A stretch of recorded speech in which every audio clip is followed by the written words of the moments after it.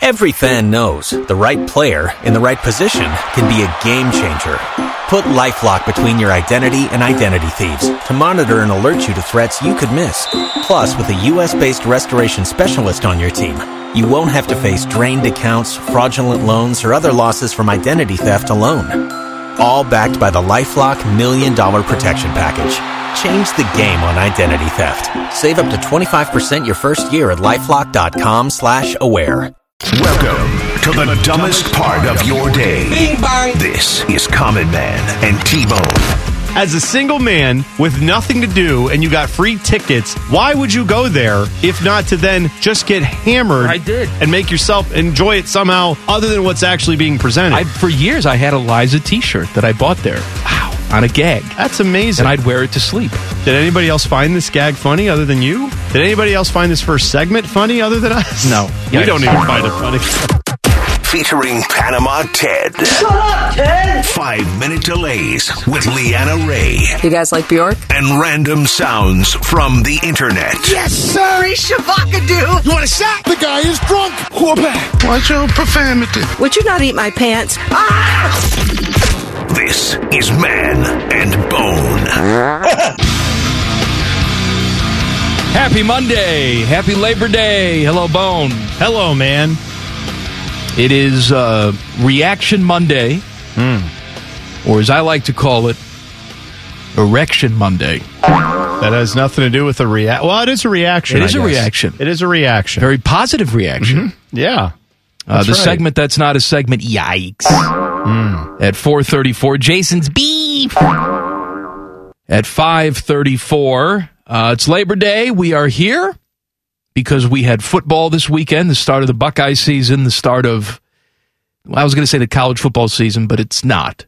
Well, you know, for most teams. The spiritual start of college football, That's right? I mean, the majority of college football got started in earnest this weekend. So, yeah, I agree with you on that. So we will talk about what went on around the Big Ten, you know, what the other national powers look like over the weekend. But, of course, we will start with Ohio State beating Notre Dame 21-10. This is interesting to break this game down. I am rarely a fence sitter, but I don't necessarily know how to take this victory. Let me explain why. Let me start, and then please do jump in and punch me in the face. All right. I think when you break this game down, it's going to boil down to one question. Do you think Notre Dame is good? If the answer is yes, then you should ultimately be pleased with what we saw on Saturday night. This was not a flashy performance. You know, Ryan Day called it winning ugly, but you had a really good team come in here, week one. Guys are still trying to find their sea legs, and you come out with a hard-fought victory against a top-5 team. If your answer is no, you don't think Notre Dame is any good, then I think we have a bigger cause for concern. Well, define good. I mean, because... All right, here's how I'll define it. Here's why I said I'm sitting on the fence on this. Because I think Notre Dame is kind of good. I think their offense is bad. Now, I don't know what their offense is going to be at the end of the season. Once, you know, Tyler Buckner grows and, you know, their center is healthy and all these other things come into place with them. They may wind up being a very competent offense. They weren't. That had something to do with the Buckeye defense being better. But I think that Notre Dame offense is not good.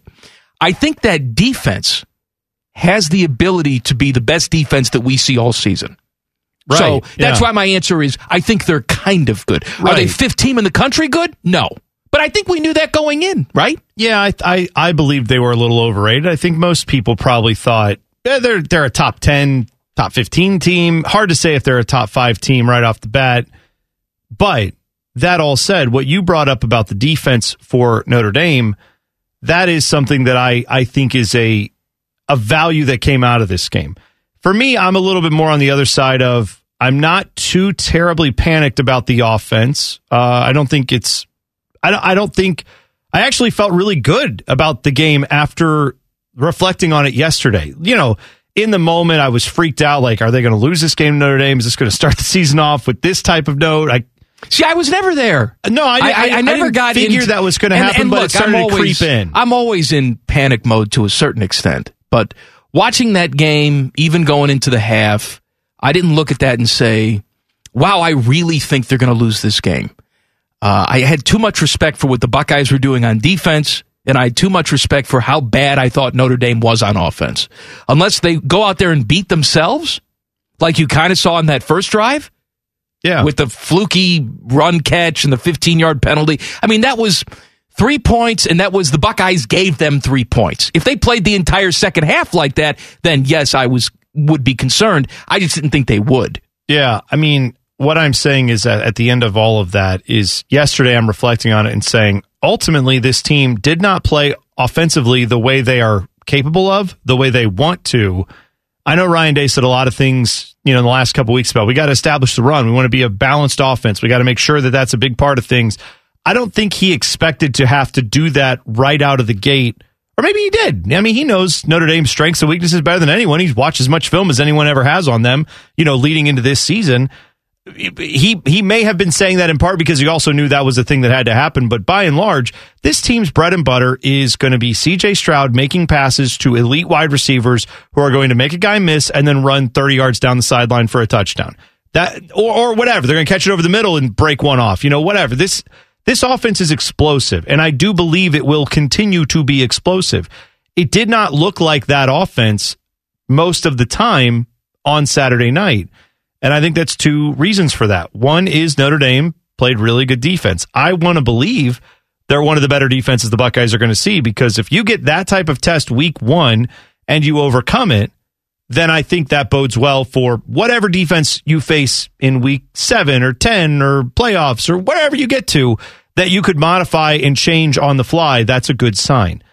But the other part of it, I think that Ohio State offensively dealt with that they just weren't expecting was, I think Jackson Smith-Njigba's injury during the game hurt them. And sure it did. Couple that with the fact that as much as you can talk about it and know about it, you lose 2 first-round talents at wide receiver. And we all said last year towards the end of the year, Jackson Smith-Njigba was the best receiver game in, game out for this team. Even though you had 2 first-round picks, he couldn't go yet, but he was just as good as any of those guys.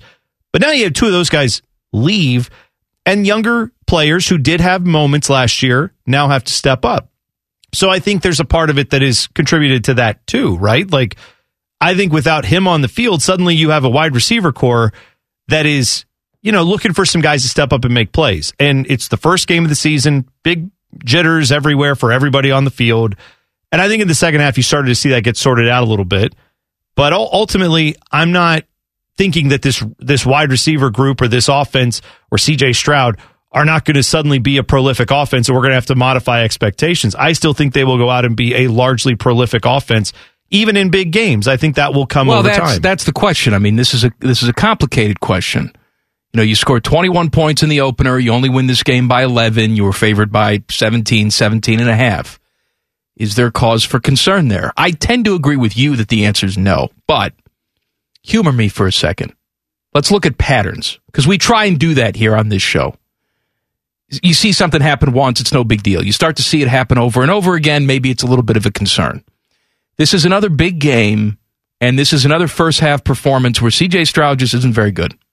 Isn't very effective in the first half. Now, as you pointed out, there are reasons for that. Notre Dame's defense is good. Jackson Smith-Njigba was not there. When he was there, he was hurt, right? Yeah. Yet all these things factor in, but are we a little concerned that you may not, against a better opponent, get an opportunity to ease yourself into this football game and then pull away late in the second half? If they're playing a team that has a more competent offense, does this Buckeye team win after a first half performance like that? Well, these are real questions. Right. I'm not minimizing that either. Certainly, I am the type of person, for whatever it's worth, that tends to not be the panicky one of, Buckeye fandom. You put it on a spectrum. Like, there are people who, after the first drive doesn't go well and you punt, they're like, it's it. Fire Ryan Day. He sucks. And then there's the people who are like, you could lose by 30, and they're like, that's okay. I still believe in everything that we're doing. I'm in more of the line of, I trust the coaching staff and this team to get the job done, more times than not. But then, like you saw, the Michigan game last year, I trusted this offense to kick in at some point, and it never really, it didn't matter if it did or not. The defense couldn't stop anything. Stops. And that, to me, is the positive to take away from this game. Two positives that I take away from this game. One, you had guys stepping up who were not the guys that everyone was looking to, right? Mayan Williams, good running back. I have been excited to watch him continue to grow here at Ohio State. He had a monster drive at the end of that game where he pretty much was the guy every play and helped seal the victory for Ohio State. Xavier Johnson, former walk-on, makes one of the biggest catches anyone's ever made at Ohio Stadium, right? I mean, he catches a touchdown pass that puts them ahead. Finally, they get this victory. That's great. These are guys that were not expected to stepping up to help you get a win. That bodes well for when your playmakers also have their big moments. That's going to come at plenty of times too. The other part of that is defense, man. This defense looks worlds different than it did last year. And maybe it's because Notre Dame's offense is terrible. But how many times do we see terrible offenses last year gash the Buckeyes? That's why I'm willing to believe that, things are much better. Are they a finished product? No. And I'm sure they would tell you that. There's plenty of film they're watching this week to tell them otherwise. But you're right. We saw bad offenses carve this defense up last year. Offenses that, didn't have the 4 stars next to their name carve up the Buckeyes last year. So what we saw on Saturday night, even if you want to believe like I do, Notre Dame's offense is bad, that was progress, kids. Yeah, it was. Well, and on top of that, look at how the game started. Like you mentioned, that first drive was not great for the defense. But Lorenzo Styles catches the pass. Lorenzo Styles Jr., technically, catches the pass and takes it up the sideline. I thought, this is not what we want. It was a broken play. Of course it was. They looked so good on every other play. I mean, they couldn't run the ball on him. They couldn't move the line of scrimmage. That one play, you missed your spot. You had the 15-yard penalty tacked on. That was fluky. Well, I know, but at first I was like, this could be bad if this is how it continues to go. And then he was their leading receiver on the night. No one had more yards than him, and he had them all in one play. Running the ball, I mean, they didn't even mass 100 yards running the ball. So, I mean, these are good signs for the Ohio State defense.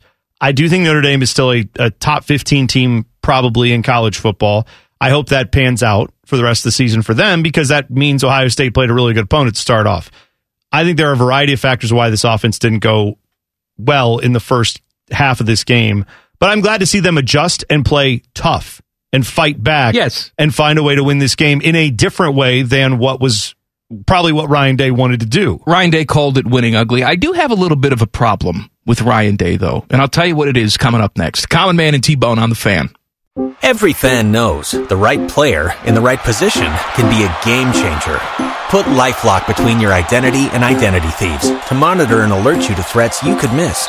Plus, with a U.S.-based restoration specialist on your team, you won't have to face drained accounts, fraudulent loans, or other losses from identity theft alone. All backed by the LifeLock $1 Million Protection Package. Change the game on identity theft. Save up to 25% your first year at LifeLock.com/aware. Did you feel that? It's your radio getting fatter. Getting fatter. Chubby time! This is Common Man and T-Bone. Hello. We are live on this Labor Day edition. Buckeyes beat Notre Dame on Saturday night 21-10. We are analyzing this, trying to figure out what this means. Of course, knowing full well that we won't figure out what it means. But we're going to try. Here's my bone that I'm going to pick with Ryan Day. All right.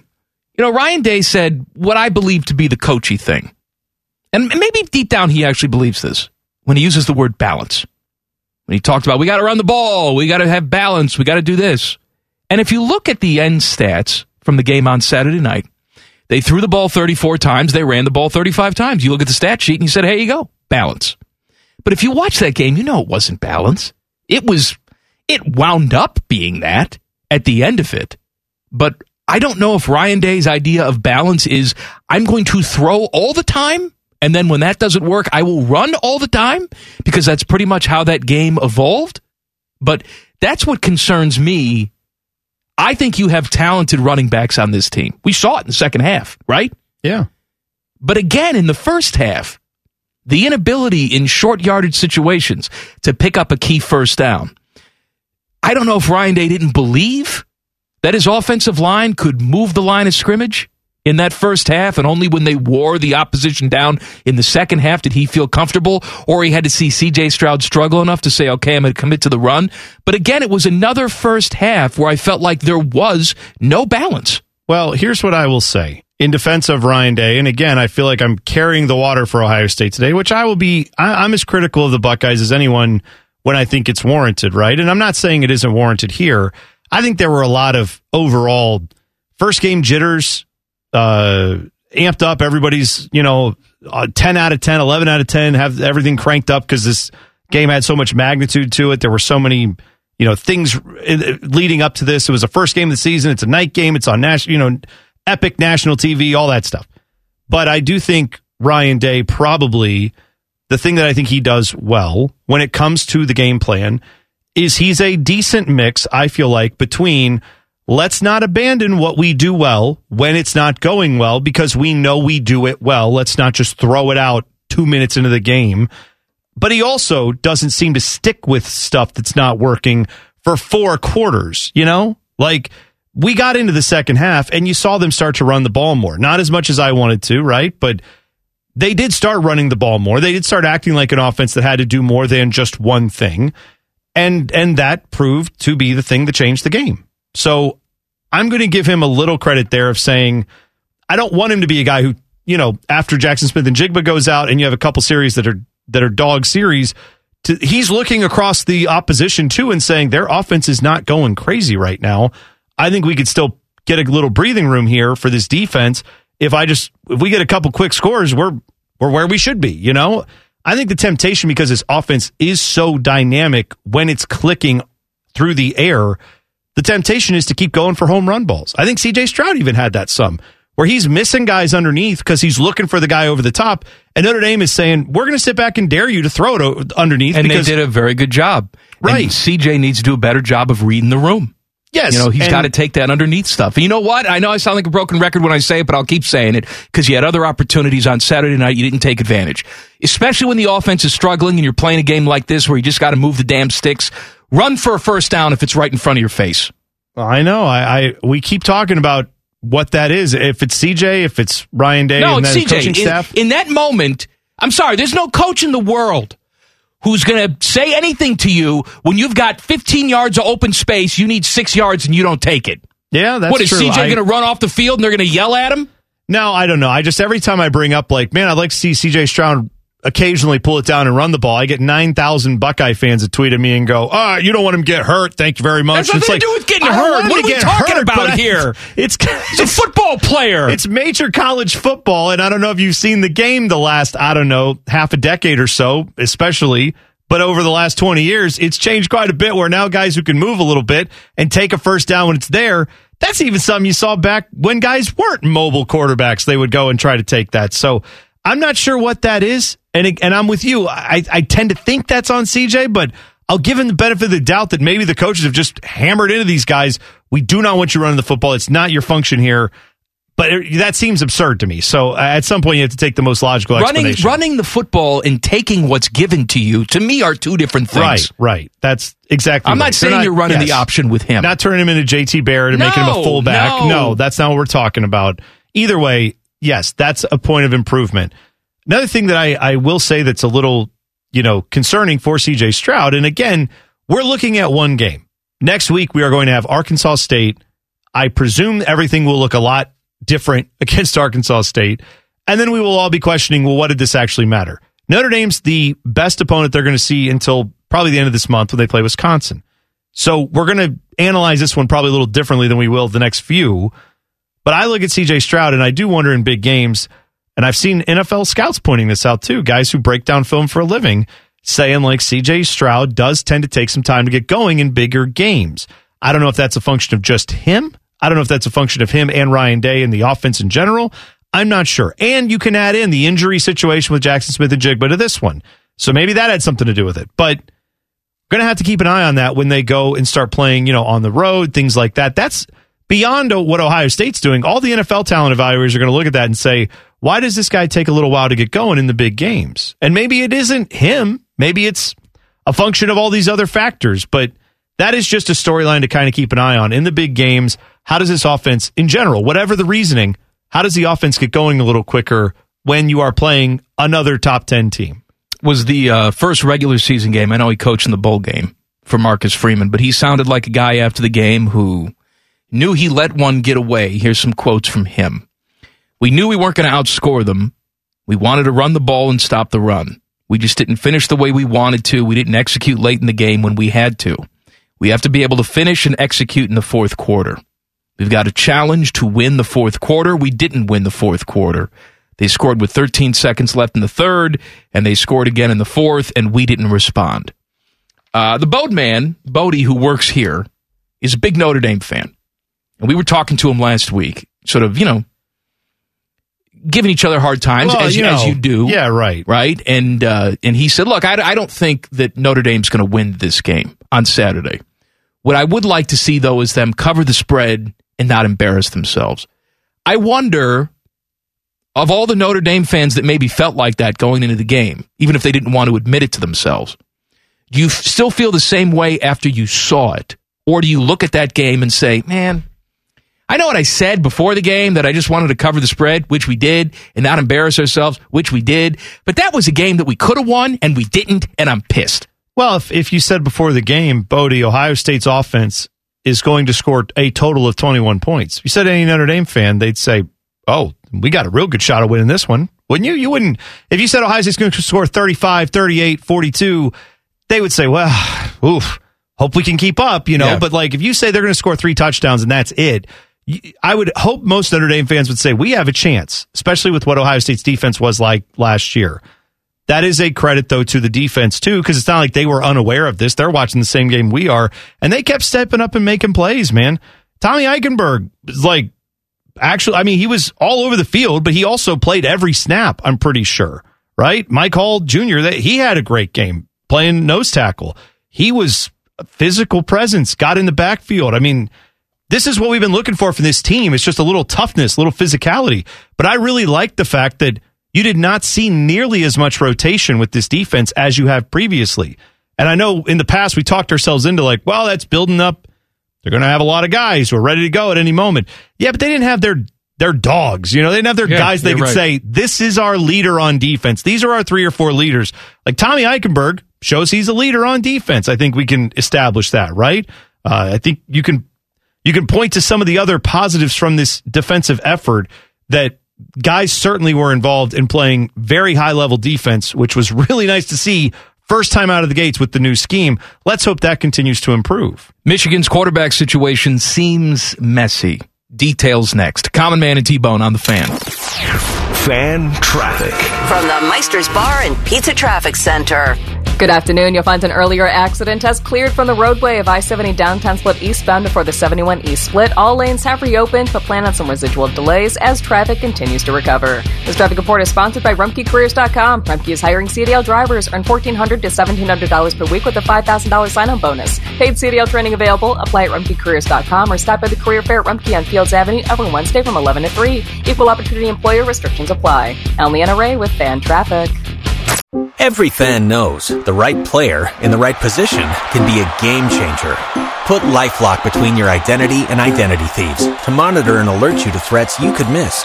Plus, with a U.S.-based restoration specialist on your team, you won't have to face drained accounts, fraudulent loans, or other losses from identity theft alone. All backed by the LifeLock $1 Million Protection Package. Change the game on identity theft. Save up to 25% your first year at LifeLock.com/aware. Just be glad you aren't as stupid as these two. Oh, yes. This is Common Man and T-Bone. Common Man and T-Bone brought to you by Hinder Motorsports here on The Fan. Buckeyes beat Notre Dame. Of course, we're reacting to that. But we have lots of other football to get to. Michigan started up their season with a 51-7 win over Colorado State. They at least are pretending they don't know who their quarterback is going to be. Cade McNamara started the game. J.J. McCarthy came in, and J.J. McCarthy will get the start next week against, I think it's Hawaii, right? I believe that is correct. All right, anyway. I want to say they're favored by 55 or some ridiculous number. As they should be. Cade McNamara said after this game about the quarterback competition still going on during the season. I definitely would say it's pretty unusual. It was kind of a thing that I wasn't expecting by the end of camp. I thought I had my best camp. I thought I put myself in a good position. It was just the decision that the coach went with. He said, I was confident in the way I performed over camp, definitely felt that way. However, it's not just my decision. So however it is, whatever my role is, I'm honored my teammates recognize me for the role I have currently. That's about it. Now, on Saturday, he started the game, and while you look at that 51-7 score and they beat a bad team, he wasn't necessarily great, and that offense wasn't great. He started 9 of 18 for $136, had a touchdown, also threw a pick in the red zone, which was overturned on replay. But they settled for field goals, didn't really move the ball didn't finish the way that they thought they were going to finish. J.J. McCarthy came in and looked like the better quarterback. Is that fair since he's coming in relief? And, they've sort of worked the kinks out the first couple possessions. Who the hell knows? But I wonder how, they're going to win both these games. They won this game 51-7. They're going to kill Hawaii. They'll be 2-0 and everything will be hunky-dory. But I wonder in that locker room how all this is playing. Oh, I'm guessing that's kind of the bigger problem here for them is you've got for sure question marks from the guys in the room saying, I'm with this guy or I'm with that guy. I'm guessing it's got to be a weird split because Cade McNamara was your quarterback when you won a Big Ten championship. By all accounts, I'm sure, even though it's college, I'm sure it functions a lot like a pro locker room where there's a lot of guys who look at the person who, led them and was the quarterback on that team and say, man, that guy earned the right to still be the starter until further notice. But J.J. McCarthy arguably had the better game. And it almost feels like, again, being on the outside looking in, I can't pretend of any coach to know what they're thinking, but especially not Jim Harbaugh. But if I had to guess, it almost feels like he wants J.J. McCarthy to be the guy, but he feels like he owes it to Cade McNamara to let him go out there and show everyone how much he sucks comparatively, if that's the right word. I think he probably in his dumb brain will tell himself, I actually believe there's a competition, but it's weird, right? If you start off as the guy in a championship season, your team goes and has a successful season, and then the next year you're like, yeah, I don't know if he's going to play quarterback or not. That kind of lends a lot of, doubt to your ability. And I'm sure a lot of people on the team feel the same way that, man, well, if coach doesn't believe in him, I don't know if I should either. So I'm guessing there's a weird split there where some guys look at it and say, I just want the best guy to play. Other players probably saying, where's the loyalty to the guy who was here and helped us have a great year last year? And I think from a Harbaugh perspective, he's like most coaches. He talks about, putting in the work and you'll get the results. And there's probably a part of him that says, well, this guy won us a Big Ten championship last year. He had a good camp. He's put in the work. And so I like that aspect of him. But I think deep down, he thinks J.J. McCarthy's the better quarterback. That's why he's not willing to let this go. That's what I'm saying. I feel like if you felt like Cade McNamara was the better player, you would just say... That'd be an easy decision. He's your starter. He's been the starter. What are we even talking about? The fact that that's not happening tells you, I think, a lot. Here's the other good news, I guess, for him. If he wants to let this play out, as I know a lot of people are saying, he's just going to let it play out, guys. What does that even mean? He's going to let it play out. Yes, because every drive, though, he decides who runs out there and plays quarterback. And you're going to win both these games by 50. Well, then, you know which juggernaut they have in coming after that? UConn. Yeah, no kidding. And then you play Maryland after that, which maybe Maryland will be a test. You never know. They can sometimes be feisty. Then you go to Iowa, which you don't. I grant you. Don't blow it on Iowa because we're going to talk about that. I'm not. I'm just saying. I grant you that Iowa on the road should be difficult. It may not be this year. At Indiana, again, could be difficult. Probably won't be if you're one of the best teams in the Big Ten. You play Penn State at home on October 15th. Wouldn't it seem like you've got basically a month to keep doing this if you really wanted to, at least? And you may even have a few. I'm guessing by the time they go on the road to Iowa, Jim Harbaugh wants to know who his starter is and wants to say that verbally and wants to be touting who that guy is. But they theoretically could go another week after Hawaii and keep going, well, yeah, we're not sure. Let's try it again. The funniest thing for me, and I'm hoping for this to happen, is I'm hoping next week Cade McNamara is great and J.J. McCarthy's terrible. And then in week 3, J.J. McCarthy's great and Cade McNamara sucks. And then it's just no one knows. And they just keep doing this. That's what I want. If you're a Buckeye fan, I think you want confusion to reign at the quarterback room in Michigan. Jim Harbaugh is very confused. He is misremembering things. He was talking to ESPN on Saturday. And, every time he talks to somebody, he's going to be asked about the potential for the Vikings job in the offseason. And does he regret it, not regret it? Will you look at other jobs? Here's what Jim Harbaugh had to say on Saturday. Yeah. I don't apologize for taking a look. And the one that doesn't get printed is, I don't apologize for wanting to be at Michigan. Seemed to cut off the last part of it, and that's where I'm at right now, happy as can be. All right, let's discuss that. You didn't take a look. You were out the door. You were out the door. You were convinced that they wanted you as much as you wanted them. And you were going to take that job, and you were out. This isn't picking up the phone and maybe talking a little bit about your vision or what you two have in common and if this would be a wonderful working relationship. You wanted this NFL job, so much so that your assistant coaches felt like they weren't wanted and left. All right? That is not you taking a look. That is you out the door, and then the people you thought were going to hire you said, yeah, thanks, but no thanks. And then you went back to Michigan. Right. Let's not misremember that. Well, I think, too, it's easy to make the comparison between, like, this situation and someone who was, like, in a relationship and then they took a look with someone else. That didn't work, and they come slinking back to their former partner and say, hey, I'm committed to this relationship. That seems weird. But it's also kind of like, too, you're not just in a relationship with the University of Michigan if you're Jim Harbaugh.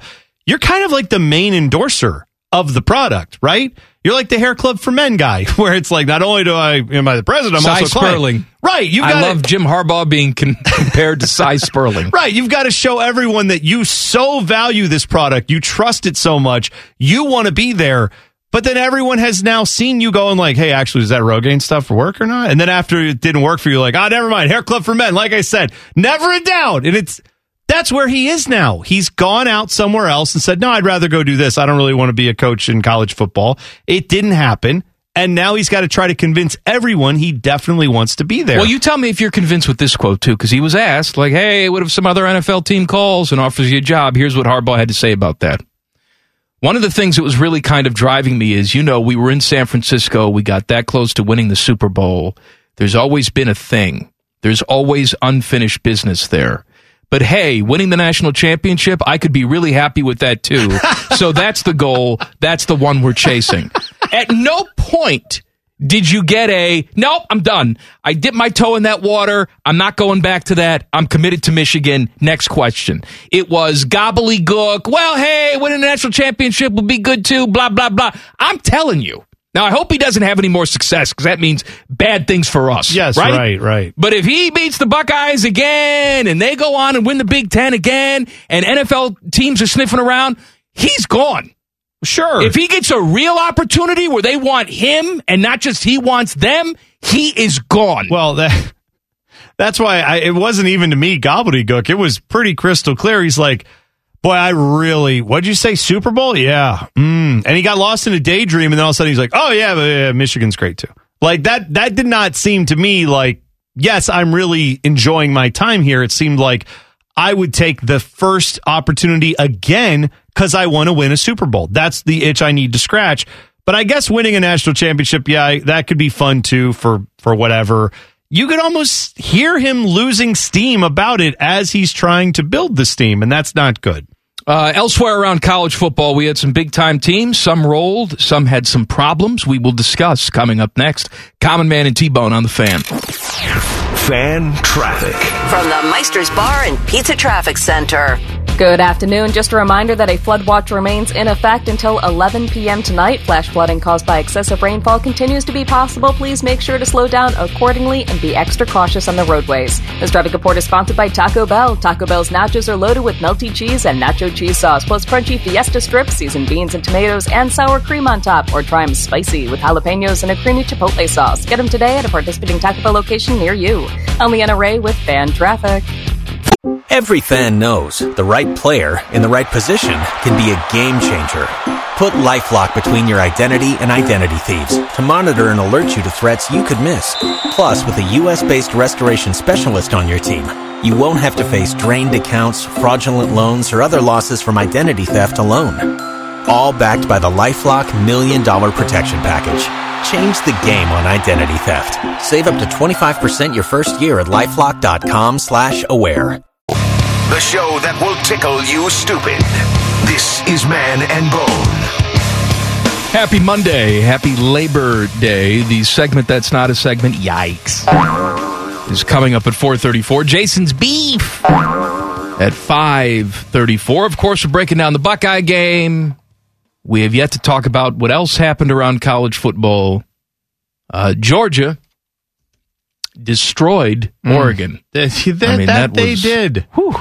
Yeah, well, I think we all, if you were looking for a formula for what I think Buckeye fans would have loved to see, it would be that. You're right. Right. I mean, so it's hard when you see a game like that and think, wow, that was awesome. Maybe that's what Ohio State's going to do. And then it doesn't quite go that way. That's all right. It doesn't have to. But yeah, man, Georgia looks like they're picking up right where they left off. I did see a few people mentioning, well, their defense did let Oregon move the ball a little easier than I thought. They scored 3 points. I'm good with that. In the first half, before that game was out of reach, Oregon was moving the football. They just couldn't convert that into points. But yeah, I think we're nitpicking a touch. Is that not a function of defense? When you can stop your opponent, even if hey, move the ball all you want, but whenever you get down in the red zone, you don't score, or the majority of, they scored 3 points in the half. Yeah. Give any good college football team, give the Buckeyes 6 points a game average, 3 per half. I think any competent offense would be able to end up going undefeated if that's all you do. Unless you're Iowa. Well, technically, they did manage more than 6. The offense didn't. No, but the scoreboard managed more than 6. That's all that we're looking at now. Before we talk about the other games. That's fine.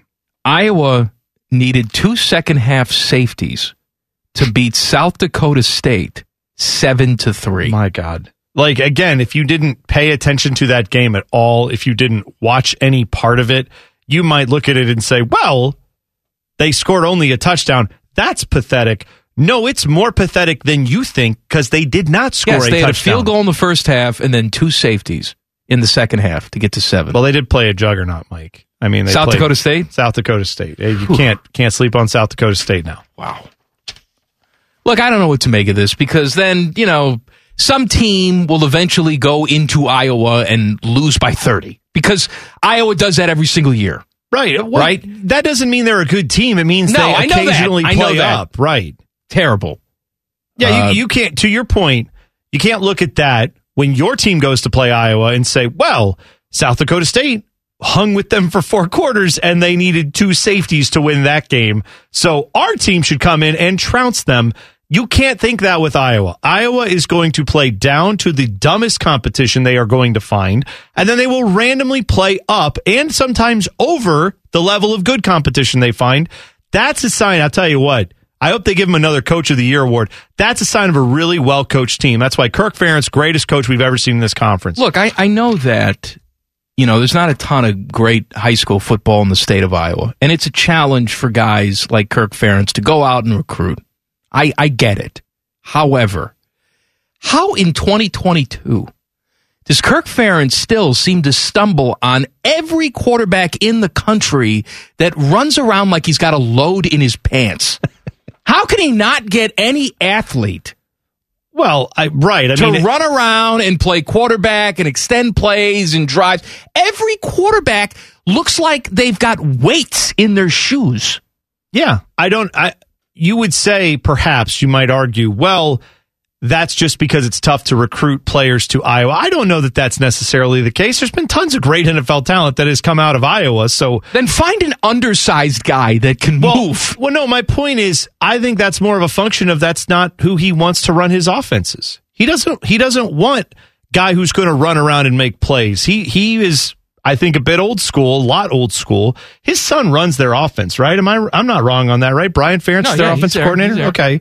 Maybe that's just what they want to do. I mean, because they've had no problem finding guys who can play running back. They've had no problem finding guys who can play defense. They've had no problem finding all kinds of talent everywhere else that goes to the NFL and does well. Yet quarterback, they just seem to really struggle with. This is not a new development. Their offense wasn't good last year. They fooled some people early in the season. Of course. All I know is with Iowa, I have again, it's not legal to gamble in this state, but if it were, I would not touch them with a 10-foot pole. There's nothing I'm trying to do right now on betting Iowa football. You can't. They're playing Iowa State next weekend. Who the hell knows what they're going to do against Iowa State? There's no rhyme or reason. They go out and win by 50 for all I know. Where is that game? Is that Iowa City or Ames this year? I believe they are hosting that one. Okay. Iowa is hosting that game. That's a 4 o'clock on BTN if you want to watch it. So, yeah. My, how the mighty have fallen. That's too bad. Does Matt Campbell have all the NFL teams calling up? Or I don't know. Are we done with him? I don't know if that's all happening as much as well, because remember, it was, back in the day, they were all calling Kirk Ferentz. Well, yeah. Then they stopped calling Kirk Ferentz. Then it's like, hey, another Iowa guy, Matt Campbell, let's call him. I think they've stopped. I think Kirk Ferentz needs to stop arguing with his neighbors. That's what I'm going to say. What did he do? Remember, he had that whole thing where his neighbors were like, we wanted to get a road put in, I don't know, somewhere near their neighborhood where they're like, this road would make it easier for people to get in and out of the neighborhood. And he was like, no. He was the only person in the neighborhood who wouldn't agree to do it. And so then they couldn't do it because every person on the street had to agree to this, I don't know, easement or whatever was being made. And he was the only one out of his neighbors that wouldn't agree to it. I want to say they went to court over that. I don't know whatever came of it, but yeah, good times with Kirk Ferentz. Seems like a well-rounded guy. I know what came of it. What came of it? This is what came of it. I'm not quite sure why I'm here or what I'm doing. They were putting in a Portillo's. Right. They were putting in a Portillo's and getting, they're getting roast beef sandwiches. That's all right, great. Here's the good news. 2 teams have been eliminated after week 1 from national championship consideration. Two real teams. Okay, I'm not joking around saying, East Carolina lost. No. 2 real teams that had playoff hopes now have no hope of going to the playoffs. We'll talk about that next. Common Man and T-Bone on the Fan. Fan traffic. From the Meister's Bar and Pizza Traffic Center.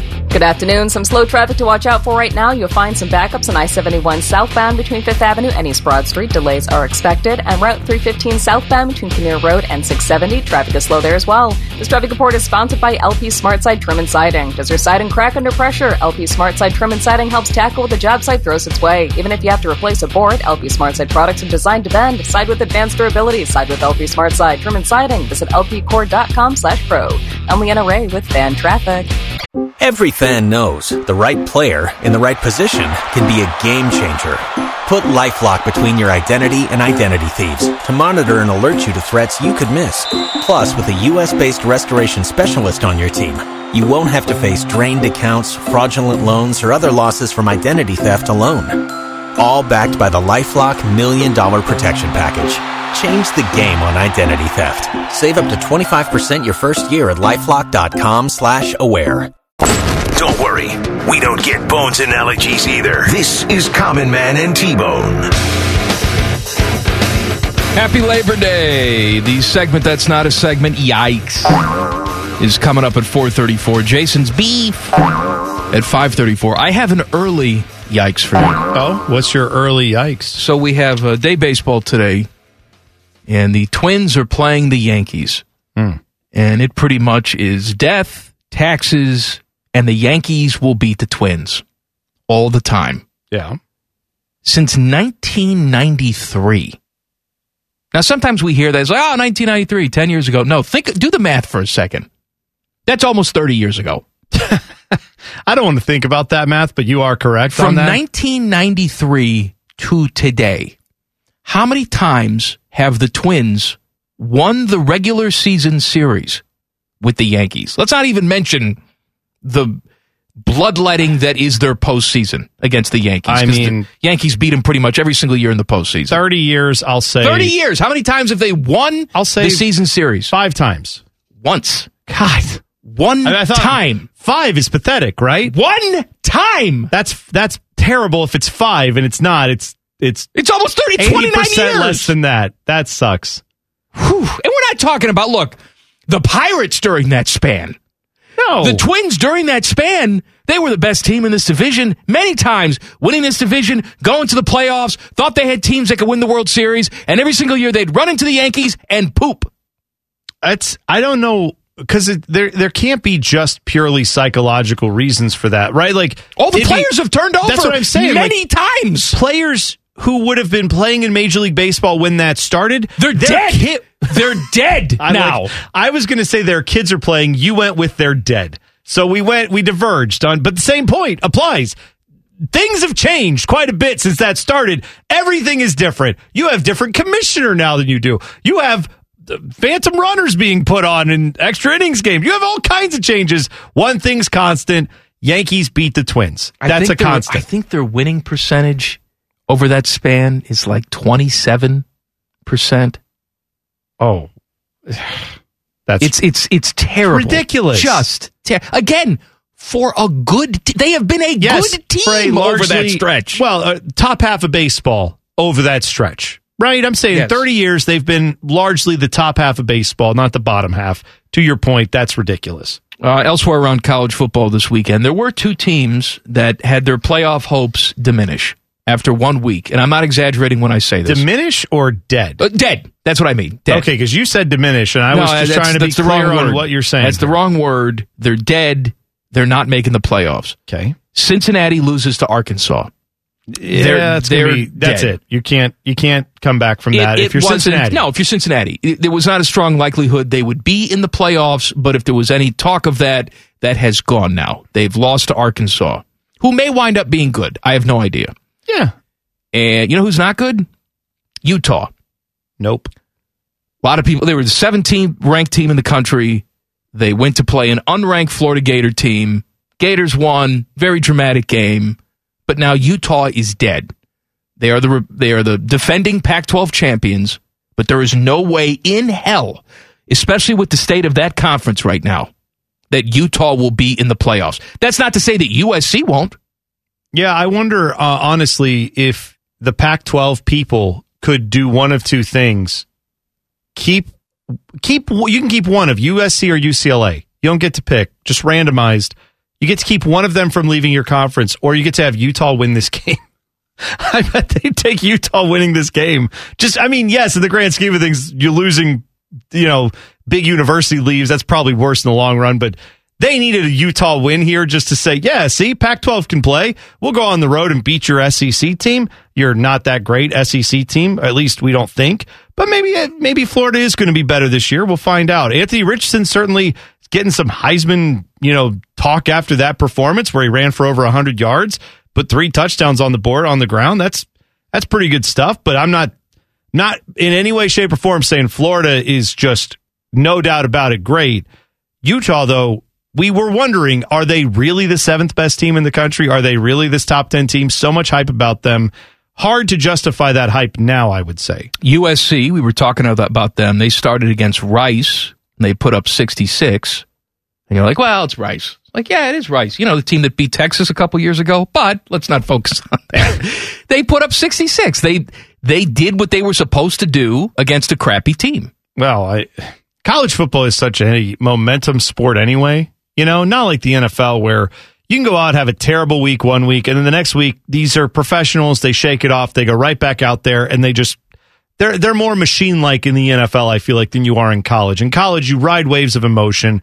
If you go out, hire Lincoln Riley, do all this stuff to bring him to USC, get all these transfer guys to come in, and then go out and stub your toe, and I'm not saying lose to Rice, but you kind of sleepwalk through it and look not much different than last year, that already sets you off on a bad start. And you've got to try to get momentum next week and the week after. Now, they start off by saying, well, we're a top 15 team, and now we've beaten Rice and blew them out, and we showed all the fan base here, which is very hot and cold, might I add. It's time to warm up a little bit. Look at that. We put up 60 points on the board. We can do things. So I think that certainly does. I know that's groundbreaking analysis for me. That doesn't hurt when you score 60 against Rice, but I'm not going to just brush that aside and say, it doesn't matter. Let them play a good team. It probably does matter a little bit for USC because they need to gain that mojo back if they're going to end up doing what they want to do. NC State barely survives East Carolina. That was a true road game for NC State. They were on the road, and East Carolina should have won that game. Their kicker missed 2 big kicks. Oh, yeah. And I don't know who was calling the game, but it was on the S-Pen. And I flipped it on, and the East Carolina kicker had just missed one, would have won him the game. And the announcer was saying, people remember this guy's a college kid, and blah, blah, blah. Just sort of setting it up, which I get it. Yeah. I understand it. We know how passionate fans can be. but it was almost like this guy, whoever was calling the game, Teddy, maybe you can look up who was on the call, but he was yelling at people before they did anything. I know all of you are going to slide into his DMs and threaten death. And it's like, I'm sure that he may get some of that. I hope he doesn't. Right. But let's just calm down. Nothing's happened yet. Yes, I know that that's not what the announcer intended, but sometimes when you throw that idea out there to millions of people or hundreds of thousands of people or however many people are watching this game, it's not the best form to go out to the crazies who might be watching and be like, hey, remember that you're crazy? Go do your crazy thing now. You know, like don't remind the crazies of, hey, definitely don't slide into this guy's DMs and threaten him. Yeah, don't do that, but don't bring it up either. Let's not remind people that's an option. No, I also love how as fans, we're supposed to just be civilized all the time. And yes, we should all strive for that, to be human beings and recognize other people are human beings. But I have heard enough stories from people in the locker room and the actual kickers themselves who have said that the most awkward things they've had to deal with is not fans getting in their face and people yelling at them at the grocery store. It's walking back in their own locker room after a game like that. I can't imagine. And you've got your own teammates screaming in your face. I mean, we as fans, we're always supposed to keep it together. Their own players sometimes can't keep it together. That's how emotional things get. Yeah. Well, like the LSU player who muffed the kick that, like, he muffed, or not a kick, it was a punt, but he muffs the punt and it goes and Florida State recovers it in their game. And he's laying face down on the ground. His teammates have to grab him and pick him up and try to, like, hey, man, just shake it off. It'll be okay. And obviously that game went off the rails and was crazy, but I can't imagine for that guy, it was like, oh, man, I'm going to get so many DMs on Twitter. He's probably thinking, I have to go back and look at my coaches and the other players that I screwed this up for them. Because I think he dropped a couple of them in that game. But, yeah, that was another one where it just went wild for Brian Kelly. Didn't work out for Brian Kelly. No. Hey, it was nice to see Florida State show up and start acting like a football school again. Well, that. And then they almost gave it all away where LSU drives down the field. I think it was like a 99-yard drive, I want to say. And because Florida State after they got the punt, did they get stopped? Is that the sequence they got stopped on? They fumbled the ball. Yeah, they fumbled it at the goal line. LSU goes down the field. So back and forth like this where no one actually scores. LSU goes down, scores the touchdown where they're only down a point. All they have to do to send it to overtime is kicks the extra point, and it gets blocked. Got blocked on the left side where they had a field goal blocked earlier in the game. And Brian Kelly, after the game, said, yeah, we had a problem with the field goal getting blocked, so we changed out some guys and on the left side, and that didn't work either. So problems on special teams. Maybe if Jim Tressel was running things over there, wouldn't have that problem because Tress knew there were 3 phases to this game. Maybe if Coach O were still running that team. That's right. You need a Hummer? Oh, Tell him about it, JoJo. Maybe Coach O's girlfriend could come and run the special teams. I heard she was pretty involved in things there at the end. SEC Commissioner Greg Sankey says there is no rush to playoff expansion. Well, he said if history is a lesson to help us understand the future, it won't be easy, but minds change, motivations change. There's a bunch of moving parts. That's where I wish we could have used the last 9 months to work. We'll have to accelerate our consideration to make it happen. Now, last week they announced they have agreed to expand the playoffs 12 teams. However, they don't anticipate that being done until the new television deal comes to pass in 2026. Now, Greg Sankey's saying if they all work together, maybe we can get something done in 2024. But that's a tough ask to get all these grown-ups who are making millions of dollars in a room together and figure something out. Some context there. Greg Sankey wanted to do the 12-team thing, and then pretty much all the other commissioners were like, no, we don't want to do that. We don't like that. And this was on the heels of them announcing that Oklahoma and Texas were coming into the SEC. Right. So a lot of the conferences, Kevin Warren and George Kliavkoff and whoever else is running the ACC and the Big 12, I've forgotten. But they were all like, well, hang on a second. This is what you want because you just promised 2 big-time teams, or at least big-name teams in Texas's case, that you get to come into the SEC. Now you want to expand the playoffs so they can have a better chance of making the playoffs because there's going to be tougher competition in your conference. We're not going to help you out with that. So they crossed their arms for 9 months and said, we're going to really think about it. And they argued and fought over. And then eventually what they do? They did Sankey's thing. So now Sankey is basically taking his victory lap by saying, oh, did you guys want to do this quicker to make more money? Well, I wish we could have been doing this 9 months ago. Maybe we would have got it sorted out. Now, gee, gosh, and golly, I don't know if I remember where the keys are to open up the door, to hop in the car and step on the gas pedal. I seem to have misplaced them, so I'll have to look for those while you guys were looking the last 9 months for your dignity to approve my plan. This is him just rubbing it in their faces and saying, yeah, we'll see if we can move quick or not. They dragged their feet, not me. What's the latest on Jackson Smith and Jigbo? We will tell you coming up next. Common Man and T-Bone on the Fan. Fan traffic. From the Meister's Bar and Pizza Traffic Center. Good afternoon. Some slow traffic to watch out for right now. Traffic delays expected on I-71 southbound between 670 and East Broad Street. Traffic is still backed up in that area. And I-71 northbound between I-70 and Spring Street. This traffic report is sponsored by Gusto. Gusto doesn't build robots or teach spin classes. Gusto supports the people who do. With happier paydays, health insurance, hiring, you name it. Gusto does payroll benefits and so much more for people who do incredible things. Learn more at gusto.com. Elmiana Ray with Fan Traffic. Every fan knows the right player in the right position can be a game changer. Put LifeLock between your identity and identity thieves to monitor and alert you to threats you could miss. Plus, with a U.S.-based restoration specialist on your team, you won't have to face drained accounts, fraudulent loans, or other losses from identity theft alone. All backed by the LifeLock $1 Million Protection Package. Change the game on identity theft. Save up to 25% your first year at LifeLock.com/aware. Fat and happy. Hey, 1 out of 2 isn't bad. This is Common Man and T-Bone. Hello. Happy Monday. It's Labor Day. We're here. The segment that's not a segment. Yikes.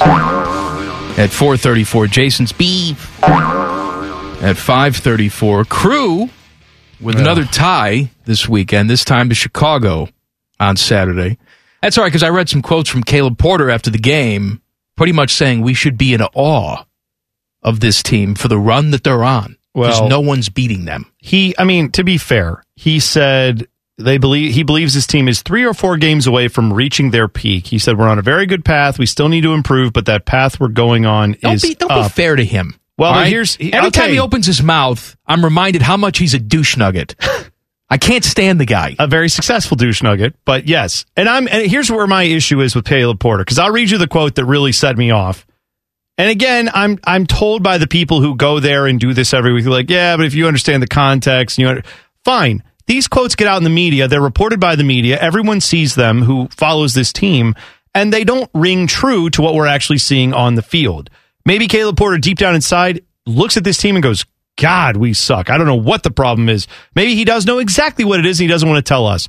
But when you say things like this quote, it's hard for me to say, wow, this guy definitely gets what's going on. The run that we're on is pretty incredible, Porter said. This is from the Dispatch. Too many draws, but 15 games and one team's beaten us. That is true. They are on a 14 out of 15 streak, unbeaten. That's the mark of a good team, that we're steady, that our mentality's tough, that we're strong, that we're hard to beat. That's a very good quality out of a team. And yet, not one of those draws that we've had have the guys been satisfied or happy. Well, I would hope not. They had another one of those draws this weekend when they played Chicago. That's not a good team. Who's terrible. Chicago sucks. You didn't get 3 points. That's not what good teams do. At home, that's the thing. And I brought this up to you before the show, and I'll bring it up here. You can do the math on this. It's very simple. For guys like Caleb Porter who say, oh, yeah, but teams are beating us. He also had quotes about how, well, look, we're hard to beat. We're very hard to beat. We're not losing these games. Well, you're not losing them because there's an option of a tie. But if you had to get a win in these games, that's what I don't know the answer on. I don't know if this team would dig down and find it. My problem is if you do the math and say, all right, in the 34 games they have in an MLS season, you go out and get 1 point in every one of them for a tie. That leaves you with 34 points. Pretty easy math. That would get you out of the playoffs most years. If you go out and split and win 17 and lose 17, don't tie at all, that's 3 points for 17. That puts you over 50 points, and that gets you typically in the playoffs most years. So his argument that we're hard to beat, yes, but you're not winning either. You're not beating the bad teams. So you're going to either miss the playoffs or barely sneak in, and then you're going to tell me that's when you're going to figure it out? That's where this team's going to click in and suddenly be able to beat everyone? God, I hope so. Because right now they don't look anything close to a team that's going to go out in the playoffs and go win a championship, which should be the expectation every single year here. Jackson Smith-Njigba was out for most of that game with a hamstring injury. He will have an MRI this week to confirm. Hopefully they don't see anything wonky. Assuming they don't, the prognosis is should be ready in a couple weeks. Let's think about that, because it's Arkansas State this week. We certainly don't need Jackson Smith-Njigba to win that game. No, I want... Buckeyes are favored by 40. You want everyone to be as healthy as possible when you play Wisconsin. I mean, right. Then it's Toledo the week after that. Right. And presumably the same rules apply, even though Toledo is better than Arkansas State is. And then it's Wisconsin, September 24th. In a perfect world, he's ready to go, and not just kind of ready to go, but 100% for that game. Yeah, I mean, I'm hopeful that this will not be something that lingers much longer than that, but it would be, if you've watched sports for any amount of time and you've paid attention to injuries, what's one of those injuries that suddenly bugs you all year if you don't get it right when you get the initial diagnosis, if you don't get it fixed? High ankle sprain. Well, that's one. Hamstring's another one. There's lots of them, in fact. There's lots of them. Yes, but that's one that's very concerning when your whole thing is... Frank. Yeah, that's bad too. I'm just saying, hamstring injury, if you rush someone back from that tends to be bad. Turf toe. Turf toe one that you can't rush back from? Yeah, because it's turf toe sounds like, hey, it's turf toe. It doesn't sound bad until you realize that turf toe is torn ligaments in your toe. They should say that, right? Like, I don't know, if I twisted my ankle and 3 ligaments tore, they're like, oh, you got that spongy foot. And it's like, that doesn't mean anything. Sponge foot. Yeah, that's not good. If you're like, oh, yeah, you tore 3 ligaments in your ankle, you're going to be out for 6 weeks. Oh, that sounds much more grave and serious. Maybe say that. Sports hernia. Yeah, right. All these are bad. I never understood. Like, sports hernia and regular hernia. What's the difference? Just one guy's an athlete? You still have an intestine or part of your inside poking through the stomach lining, isn't it? I'm guessing it's more like, yeah, but you got this. Is it like a credit system where you got this for doing hard work as opposed to just like you were sitting around and suddenly you got a hernia? I don't know. I mean, like sports hernias to me seem like, well, these are people who are used to lifting a lot of weight.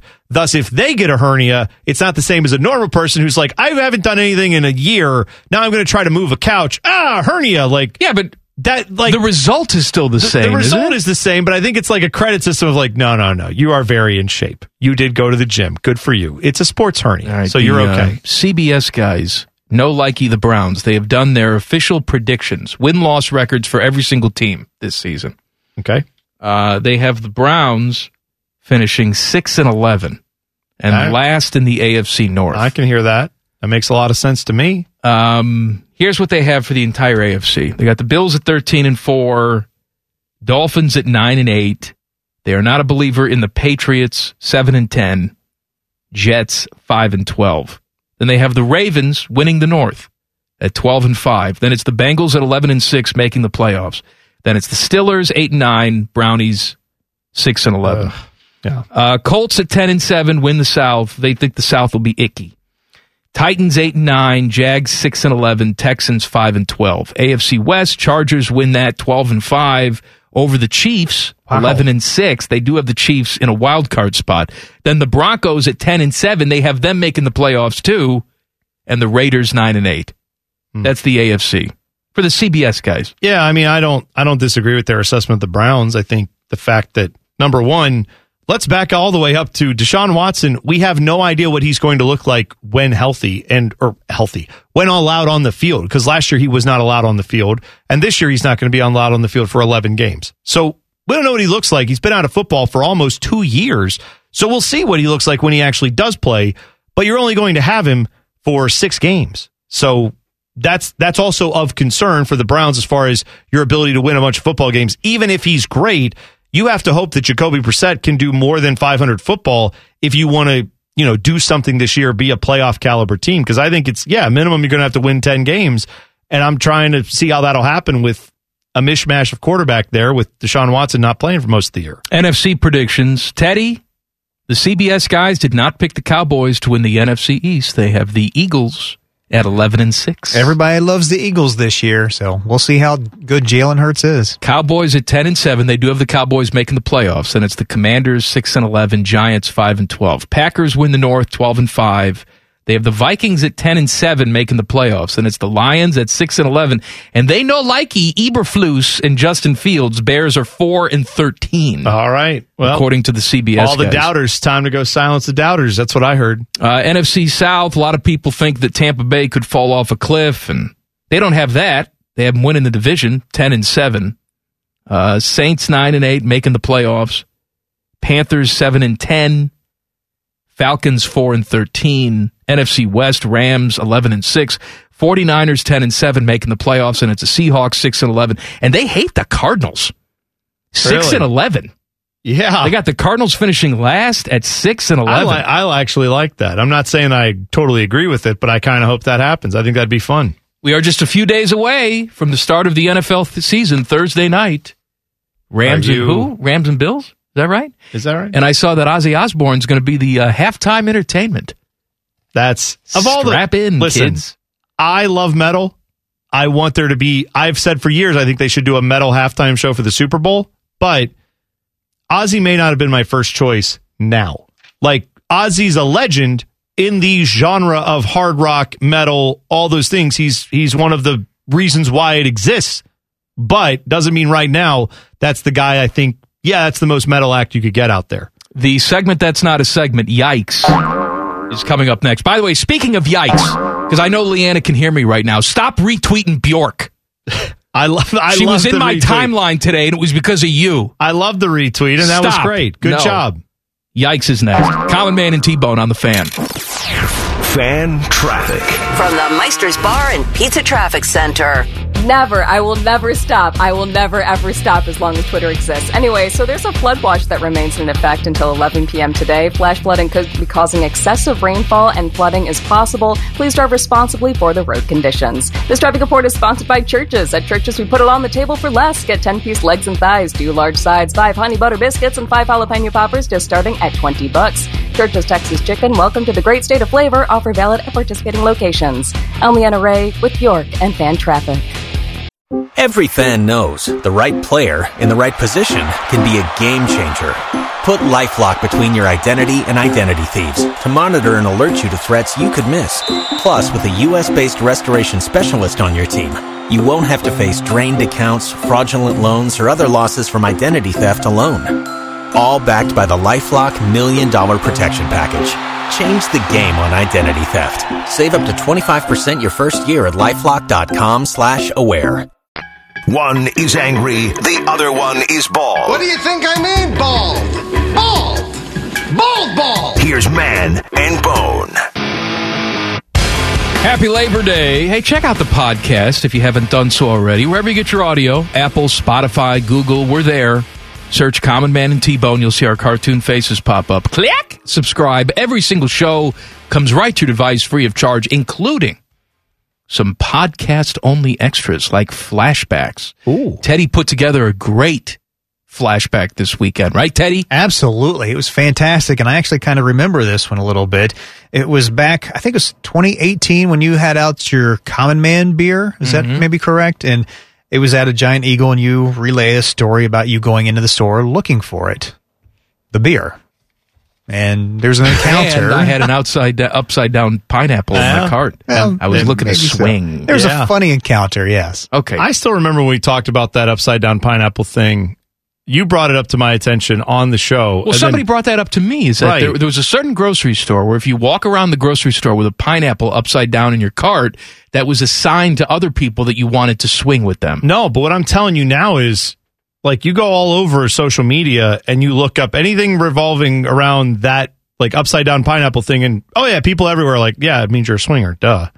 I've seen people who post, like, we're at an RV park, what are our neighbors doing? Because they have pineapple stuff all over, like a flag and a welcome mat with pineapples, and it's like, what's going on at this place? Right, like, everywhere you go, people are now aware of pineapples, which is too bad, because, I mean, I just like pineapples as a fruit, so if you like them, you don't necessarily have to be doing that if you don't want to, I guess. Yikes. All right, things are not going well for Virginia Tech. For my money, one of the most overrated football programs of all time. They lost to Old Dominion on Friday night. If that wasn't bad enough, consider this. The Hokie coaches were delayed getting onto the field for the second half because they were stuck in a malfunctioning elevator. Yikes. They committed 5 turnovers in the 20-17 loss. Yikes. It was the second loss in the past 5 years to Old Dominion. Yikes. And to tap it all off. Tap it. Virginia Tech players say things were stolen out of their lockers while they were losing on the field. Police are now investigating. Yikes. This one's short and sweet. Notre Dame often has a lot of, clout coming into a season, a lot of high expectations.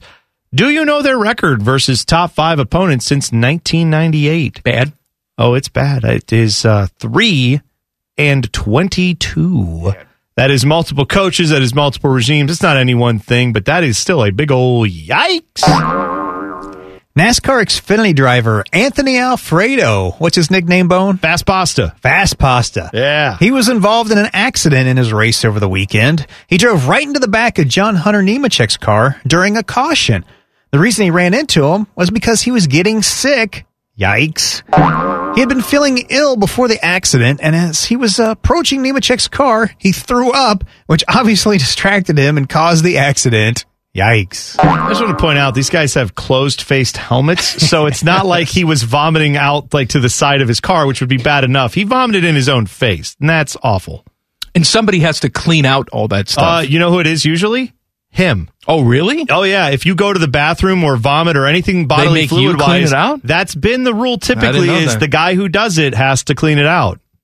After Nebraska lost to Northwestern in Ireland, they found themselves tied at 17 with North Dakota late in the third quarter this weekend. Embarrassing. They scored the last 21 points of the game, came away with a 38-17 victory, but the program is a disaster. Nebraska's offense looks so different in the second half. Reporters asked Scott Frost after the game if he was back to calling plays. His quote, "I'm not ever going to get into that." Looks like offensive coordinator Mark Whipple has already been neutered 2 games into his Nebraska career. Just another case of Scott Frost against the world until you realize that Scott Frost has hired all of these terrible coaches and recruited all of these numbnut players. He is the worst coach in the business, and that deserves a yikes.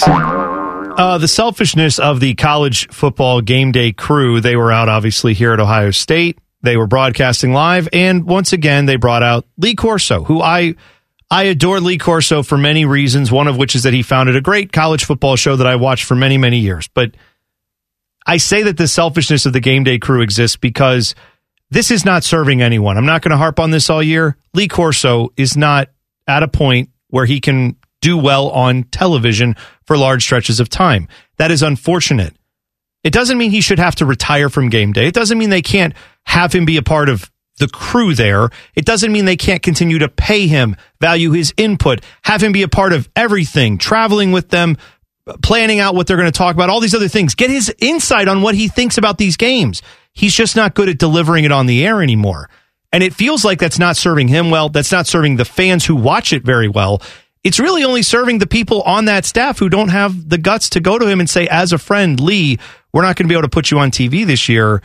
And who is that really serving? Not him. So I wish someone would have the guts to talk to him about it. But until then, yikes to the college football game day staff. The Pac-12's now 1-8 in its last 9 Week 1 games against the SEC. 7 of those Pac-12 losses were by ranked teams. This includes the Oregon and Utah losses from Saturday. Yikes. Most of these losses did occur in SEC country and not out west, but still, come on, guys. Yikes. My next yikes will be read by the Queen. Oh. Blackfield and Langley FC is a small soccer team in England. Their goalkeeper, Connor Masco, received a red card and was kicked out of their scoreless game in the 76th minute against Shepton Mallet. Yes, that is a team as well. There was a goal kick, and Connor went to retrieve the ball. He didn't come back right away, and then other players saw him taking a piss in a hedge. He finished, tucked his willy away, and returned to the field, only to be kicked out out by the ref. His manager said, when you have to go, you have to go.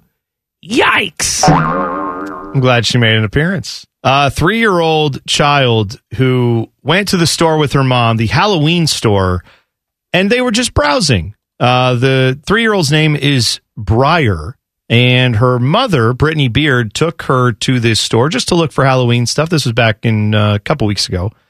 Found a spooky baby doll named Creepy Chloe, and the 3-year-old said, "This is my baby doll now." In fact, told her mom, "I'm its mommy. She needs someone to look after it." So they bought this thing that's meant to creep out adults, and the 3-year-old has been carrying it around ever since. This went viral. She's been on the Today Show.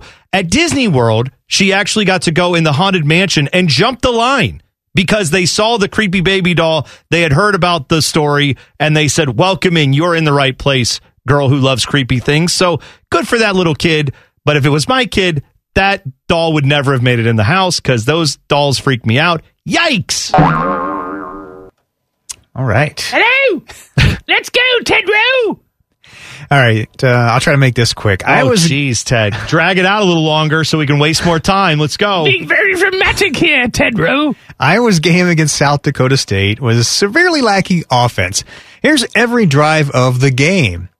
Punt, punt, missed field goal, punt, punt, punt, field goal, punt, punt, punt, punt, punt, interception, field goal, end of half, punt, punt, punt, punt, safety, fumble, punt, punt, punt, punt, punt, punt, safety, punt, turnover on downs, end of game, yikes. He's out of breath. I'm out of breath. Mm-hmm. Bad news for Buckeye basketball. Details next. Common Man and T-Bone on the Fan. Fan traffic. From the Meister's Bar and Pizza Traffic Center. Good afternoon. Some slowdowns to watch out for on the roads right now. You'll find traffic is still delayed on I-71 southbound between 670 and East Broad Street. Plan on backups in that area. And Route 315 southbound between Kinnear Road and 670. This traffic report is sponsored by Fresh Time Market. Get real about flavor and freshness at your local Fresh Time Market. This week save on jumbo, red, green, or black Moondrop seedless grapes, just 99 cents a pound with digital coupon now through September 6th. Get real. Ellie NRA with Fan Traffic. Every fan knows the right player in the right position can be a game changer. Put LifeLock between your identity and identity thieves to monitor and alert you to threats you could miss. Plus, with a U.S.-based restoration specialist on your team, you won't have to face drained accounts, fraudulent loans, or other losses from identity theft alone. All backed by the LifeLock $1 Million Protection Package. Change the game on identity theft. Save up to 25% your first year at LifeLock.com/aware. Banned from every dime a dog night in the Midwest. Because he's fat? Here's Man and Bone. Happy Monday. It's Labor Day. We're here. Hopefully you're not wherever you're supposed to be. Oh, you know what I mean. You're not here. I'm enjoying the day off, not working. That's what I mean. Yeah, I figured that. Although we're enjoying this today. Yeah, we're having fun. I don't know if we're enjoying it as much as Tim Brando was enjoying calling the football game at Wisconsin this weekend. Did you happen to see any of that? No. I hate Tim Brando. I was blocked by Tim Brando many years ago, so you know I hate him. I would encourage any of you who have not seen this, and Mike, that can include you right now, because I kind of want to see your reaction to it. If you just on Twitter search Tim Brando, Spencer Tillman, jump around, or some version of that, there's a quick little video of the jump around thing happening at Wisconsin, and they cut into the booth to Tim Brando and Spencer Tillman, who are dancing, and then the only way I could politely describe this Do I need audio for this? No, you don't need the audio. You just need to see Tim Brando attempting to, I think, I'm going to say this very delicately, jump on Spencer Tillman's back. It is quite bizarre what happened between those two. Oh, and that's not right. That's not jumping on his back. That's not jump. I am trying to be delicate because otherwise that's like a scene from Pulp Fiction. There's only one way to describe what's really Tim Brando seems very interested. They're trying to do the double dude poop luge is what's going on there.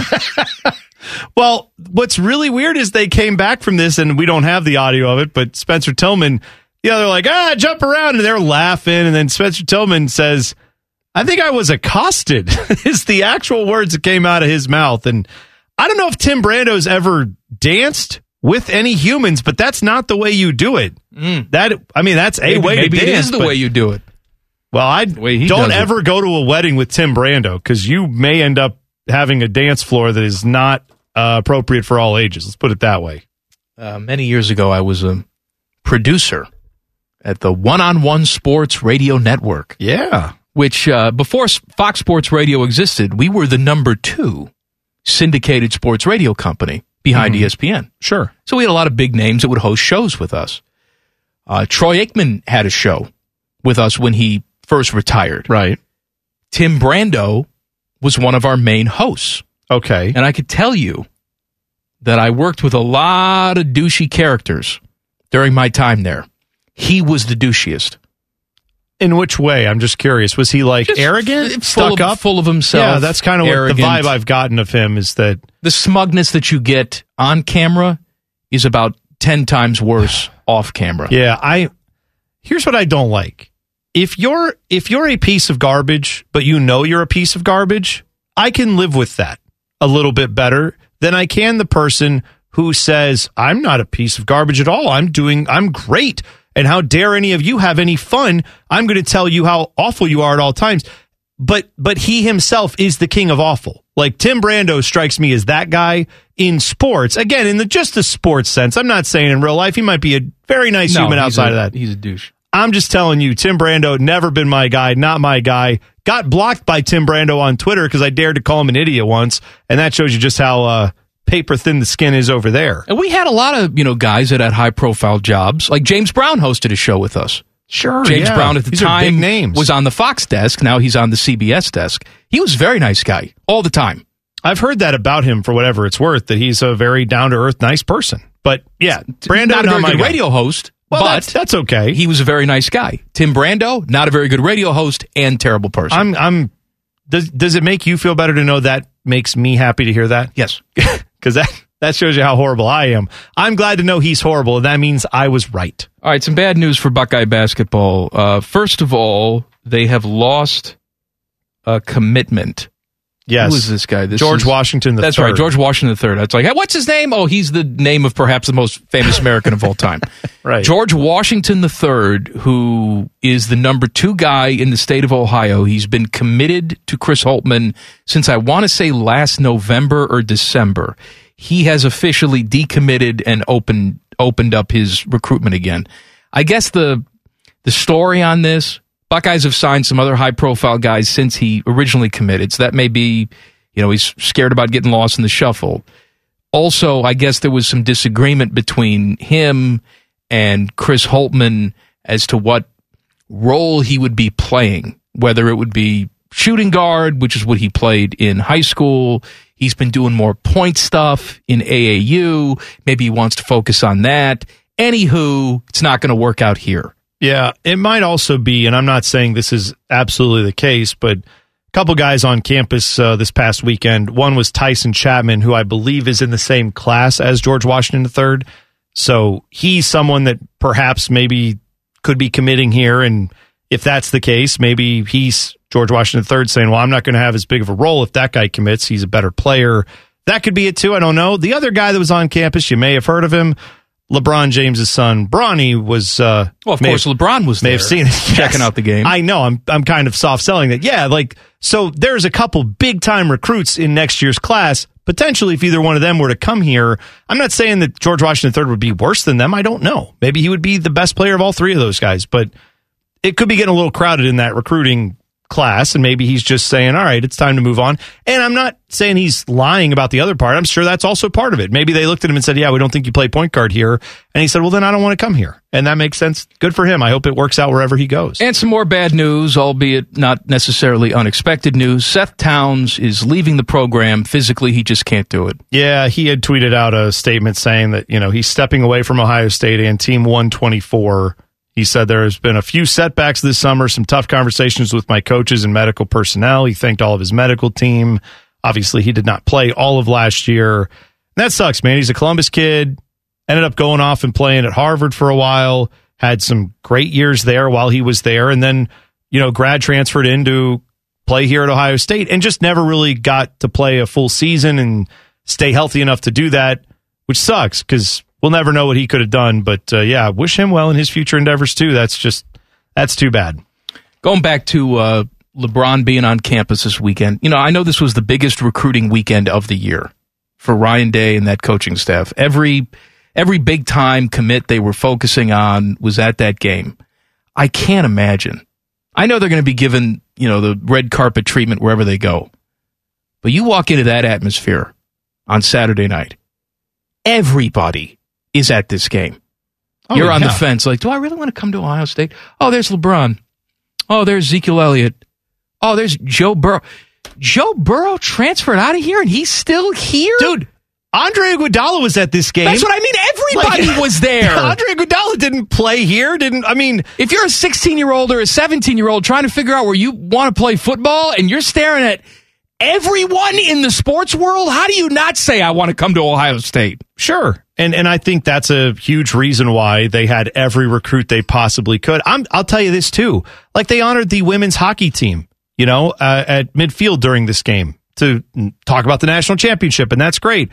I don't know if they're allowed to even recruit at this point, but whatever part of that you're allowed to do, I'm quite sure every team, the fencing team, like everyone probably had top recruits. Their top recruits were like, you know what, you should come hang out here. This is what it's like at Ohio State. And I'm guessing that was a big boon, not just for the basketball team, for everyone. I mean, that has to be a big deal. But also, I saw the women's basketball team took a picture with LeBron. Good. Right? Like, if you're a women's basketball player and you're thinking, where do I want to go to school? Sure, UConn's on your list. There's a few others. You might get to hang out with LeBron. That's another thing that happens at Ohio State that doesn't happen in a lot of other places. So that's kind of cool. If you've missed anything from the first 2 hours of the program, we got you covered with the rundown. Coming up, Common Man and T-Bone on the Fan. Fan traffic. From the Meister's Bar and Pizza Traffic Center. Good afternoon. Taking a look at your roads right now, just a reminder that a flood watch does remain in effect until 11 p.m. Flash flooding caused by excessive rain could be possible. Please be extra cautious out there. Make sure to slow down accordingly for the conditions. This traffic report is sponsored by Staples Stores. Staples has everything you need for school. Crayola 10-count markers and 12-count colored pencils are 99 cents each. Staples one-subject notebooks are 35 cents each. In-store only offer ends on the 10th. Limit 30 on notebooks. This year, go forward to school with Staples, the working and learning store. I'm Leanna Ray with Fan Traffic. Every fan knows the right player in the right position can be a game changer. Put LifeLock between your identity and identity thieves to monitor and alert you to threats you could miss. Plus, with a U.S.-based restoration specialist on your team, you won't have to face drained accounts, fraudulent loans, or other losses from identity theft alone. All backed by the LifeLock $1 Million Protection Package. Change the game on identity theft. Save up to 25% your first year at LifeLock.com/aware. These two probably should have stayed in their basements. You're listening to Common Man and T-Bone. I have some tidbits for you. All right. First of all, a Johnny Manziel documentary is coming to Netflix. I don't want that. You're going to watch it? I don't need to watch it. You are going to watch it. No, why? Because I know you will. Why are you forcing me to watch it? I'm not forcing you. I'm telling you. Yeah, you're probably right. You're going to watch it. You're probably right. I'll watch it. I'll hate that I will watch it, but I probably will. But that's annoying. He's not producing this, is he? Oh. He better not be. Why would he get the right to do that? If you want to tell his story and talk about how, he became like a phenomenon and was this, cult icon for a couple years, that's fine. You want to talk about the story of him being this Heisman Trophy winner, all that, okay. But there's no way that he should be producing it. I would hope that whatever finances he does have, I would hope he's not throwing them all into this. That would not seem to be the best use of them. And here is a Florio headline. 1 week from week 1, Cam Newton remains available. Yes, and he will, because he's terrible. Right, I'd rather have Johnny Manziel as my quarterback. Well, let's calm down. I'd rather have drunk and high, let's not get crazy. Fresh from Vegas, Johnny Manziel is my quarterback. Let's not get crazy. Is he studying his playbook? That's what I heard he was doing in Vegas. Doesn't matter. He was studying the playbook. Anyway, all I know is I don't know why Florio has this weird justice thing where if he thinks it's an injustice, he won't shut up about it, which sometimes can be admirable, right? If there's like real things in the world that are bad, where, I don't know, people are starving somewhere and you want to bring light to it. Great, do that. That's awesome.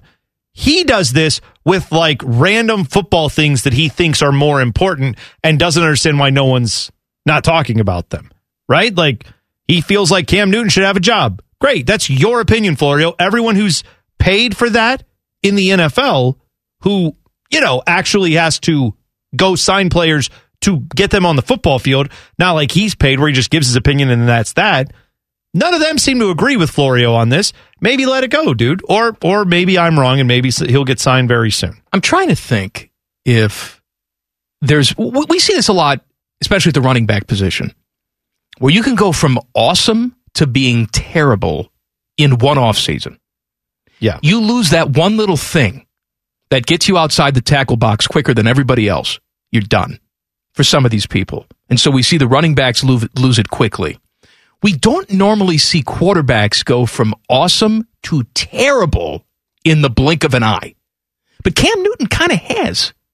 Yeah, I think it's been a quicker downfall for him than it has been with a lot of other players, right? But then again, there's just something with Cam Newton that whenever it wasn't going right for him, it went poorly quickly. If he was not on in a certain day, it could really get out of hand. So I think he's always had a little bit of that capacity to to flame out, but in no way, shape, or form am I diminishing his career. He had a great career in the NFL. He had a great career, but he's not that old. It ended very quickly. Yeah. In terms of just going off the rails. And you can't tell me that him just taking those huge shots, well, fair or unfair, didn't contribute to what you're seeing now. I don't think that's unfair either, right? And I'm not saying that's his fault. I'm not saying that either. He's one who's often brought up the fact that he was refereed differently. Right. Many years he said, this guy gets a flag for this hit, I don't get a flag, someone just hit me in my helmet. Why? Because I'm a running threat? Because I'm bigger? Yeah. I never thought that should matter. I thought it should be about, was the play dangerous in the grand scheme of what you call for everyone? And if you call it for every other quarterback out there, you should call it for him. All right, rundown. Common Man and T-Bone's The Rundown. The Rundown. Sponsored by Mobile Center, part of the 5G T-Mobile network. Buckeyes beat Notre Dame 21-10 on Saturday. I said this back in the 3 o'clock hour. How you look at this game, I think, sort of relates to how you look at Notre Dame. If you look at Notre Dame and say, I think Notre Dame's really good, well, then I think you look at this performance and say, it wasn't the prettiest thing in the world, but top 5 team comes in, first game of the season, one of your dynamic players, and Jackson Smith-Njigba goes out with an injury, and you still eke out an 11-point victory. Wasn't pretty, but you got it done against a really good team. Then I think you feel good about what you saw on Saturday night. If you look at Notre Dame and say, I think they're trash, and I think they're overrated, not very good, well, then perhaps there are some more concerns here. I think there are a lot of positives. I think the defense played much better. That was the best, even with that bad first drive. And it still amounted to only 3 points, right? It was really one bad play. It was one bad play that went for 50-plus yards with a 15-yard penalty tacked on it. But that first quarter of defense was the best quarter of defense that Buckeye team has played in 2 years. Well, even with that big play. No, but they've and then it went from there. I thought they played great defensively throughout the game. I enjoyed seeing not just guys getting in the backfield and making it tough on what was his name, Tyler Buckner, their quarterback. Yes, not just that, but also when they got there, they arrived with some level of disdain for the guy they were about to hit. They showed up with a little bit of nastiness, but it wasn't stupid. They weren't taking stupid penalties. I'm trying to remember the guy's name who for Notre Dame that transferred from Northwestern, their defensive back who hit Jackson Smith-Njigba, and he was all over the place. He had a good game, but that guy, when he would show up to the play, he made you hurt. He was going to come and hit you hard. And I think that's some of that nastiness has been missing from this defense. I felt like we saw some of that this weekend. I feel like that's a thing that Ohio State can build on. And if you listen to all their post-game comments, whether it's Ryan Day or C.J. Stroud was talking about, everybody was talking about people doubted us. People thought we weren't tough. People thought we didn't have it in us. Well, now look at, what are you going to say now? There is in this program, there is this thought that the outside world viewed them as soft Not talented, not as good as advertised, overrated. So they felt like they were going out to try to disprove some of that in this first game. And hopefully they continue to build off of that feeling and try to keep disproving that. But defensively, I thought this team had a better attitude and played a lot better than what I was expecting. So that's good. Now they need to build off it with hopefully when they see some better offenses. I don't think Notre Dame's offense is a top 10 offense. I don't think it's going to be. No, they're not good. So you got to continue to build and grow if you want to be a top 10 defense. But they can only play who's in front of them, and they held that team to 10 points. I think that's a solid job by them. They held that team to 10 points. You had guys in the backfield making plays. I want to say there was 6 or 7 tackles for loss on the game. You Tommy brought up, I was going to say, you brought up Mike Tommy. Hall was good. You know, we wondered what that linebacker position was going to look like. And look, that Notre Dame offense is not very good, but I said this on Friday. Tyler Buckner came in the games last year and made plays with his legs. Yeah. He had really no chance to do any of that on Saturday night. Exactly right. You know, and when he did, they put some pretty good licks on him. Yeah, I'm saying they played like a team that definitely was ready for a fight defensively, and I like to see that. Now, offensively, we talked a lot about this earlier in the show, but this is a performance that if you just said it's the week before Michigan and this is what you've got, I'd be a little worried, right? Yeah. You're starting off the season, first game, there's always going to be some jitters, some nerves, some things that don't go right. Then you have injuries, and you're replacing 2 first-round picks at wide receiver. Jackson Smith-Njigba getting injured during the game didn't help. Julian Fleming being out for this game didn't help. These are concerns that, if you lose that amount of wide receiver talent, you're going to have to rely on someone who didn't always get a chance to step up. And so what happens, right? Xavier Johnson steps up and goes out and gets a touchdown, a former walk-on. That was a nice moment. That was good to see. Mayan Williams had a hell of a drive to help close this game out at running back, where he looked like at one point he kind of got dinged up on a play at the goal line and looked over to the sideline and he was like, no, I'm good. I'm staying in. And then Travion Henderson was like, oh, okay, never mind, and gave him the signal for the next play. And then I think that was the one they scored the touchdown on. This offense, I think, won in a different way than we were expecting. That bodes well down the road, but we do need to see it be better with the things they're supposed to be good at, which is, the passing game. That still needs to improve. Yeah, I think there were some troubling things in the first half, and maybe a lot of it can be explained away because, like you said, Jackson Smith-Njigba wasn't there, and that throws people off. And yes, it is the first game of the season, but it is a big game. If C.J. Stroud wants to win the Heisman Trophy, he has to come up big in big games. And it was another situation where in the first half, he was very slow to start. Last year, that bit the Buckeyes in the ass because their defense wasn't good enough to hold the opposition down. You didn't have that problem on Saturday, so you could get back into it in the second half, start running the football. But in the first half, we saw another very pass-heavy play call. Short yardage situations they didn't take advantage of. C.J. Stroud not making plays with his legs when given the opportunity and the space in front of him. I'm not saying you have to have designed runs for C.J. Stroud, but we didn't see any of that in the first half. And I hope this is not a pattern. Let's say the next couple of games, who the hell cares?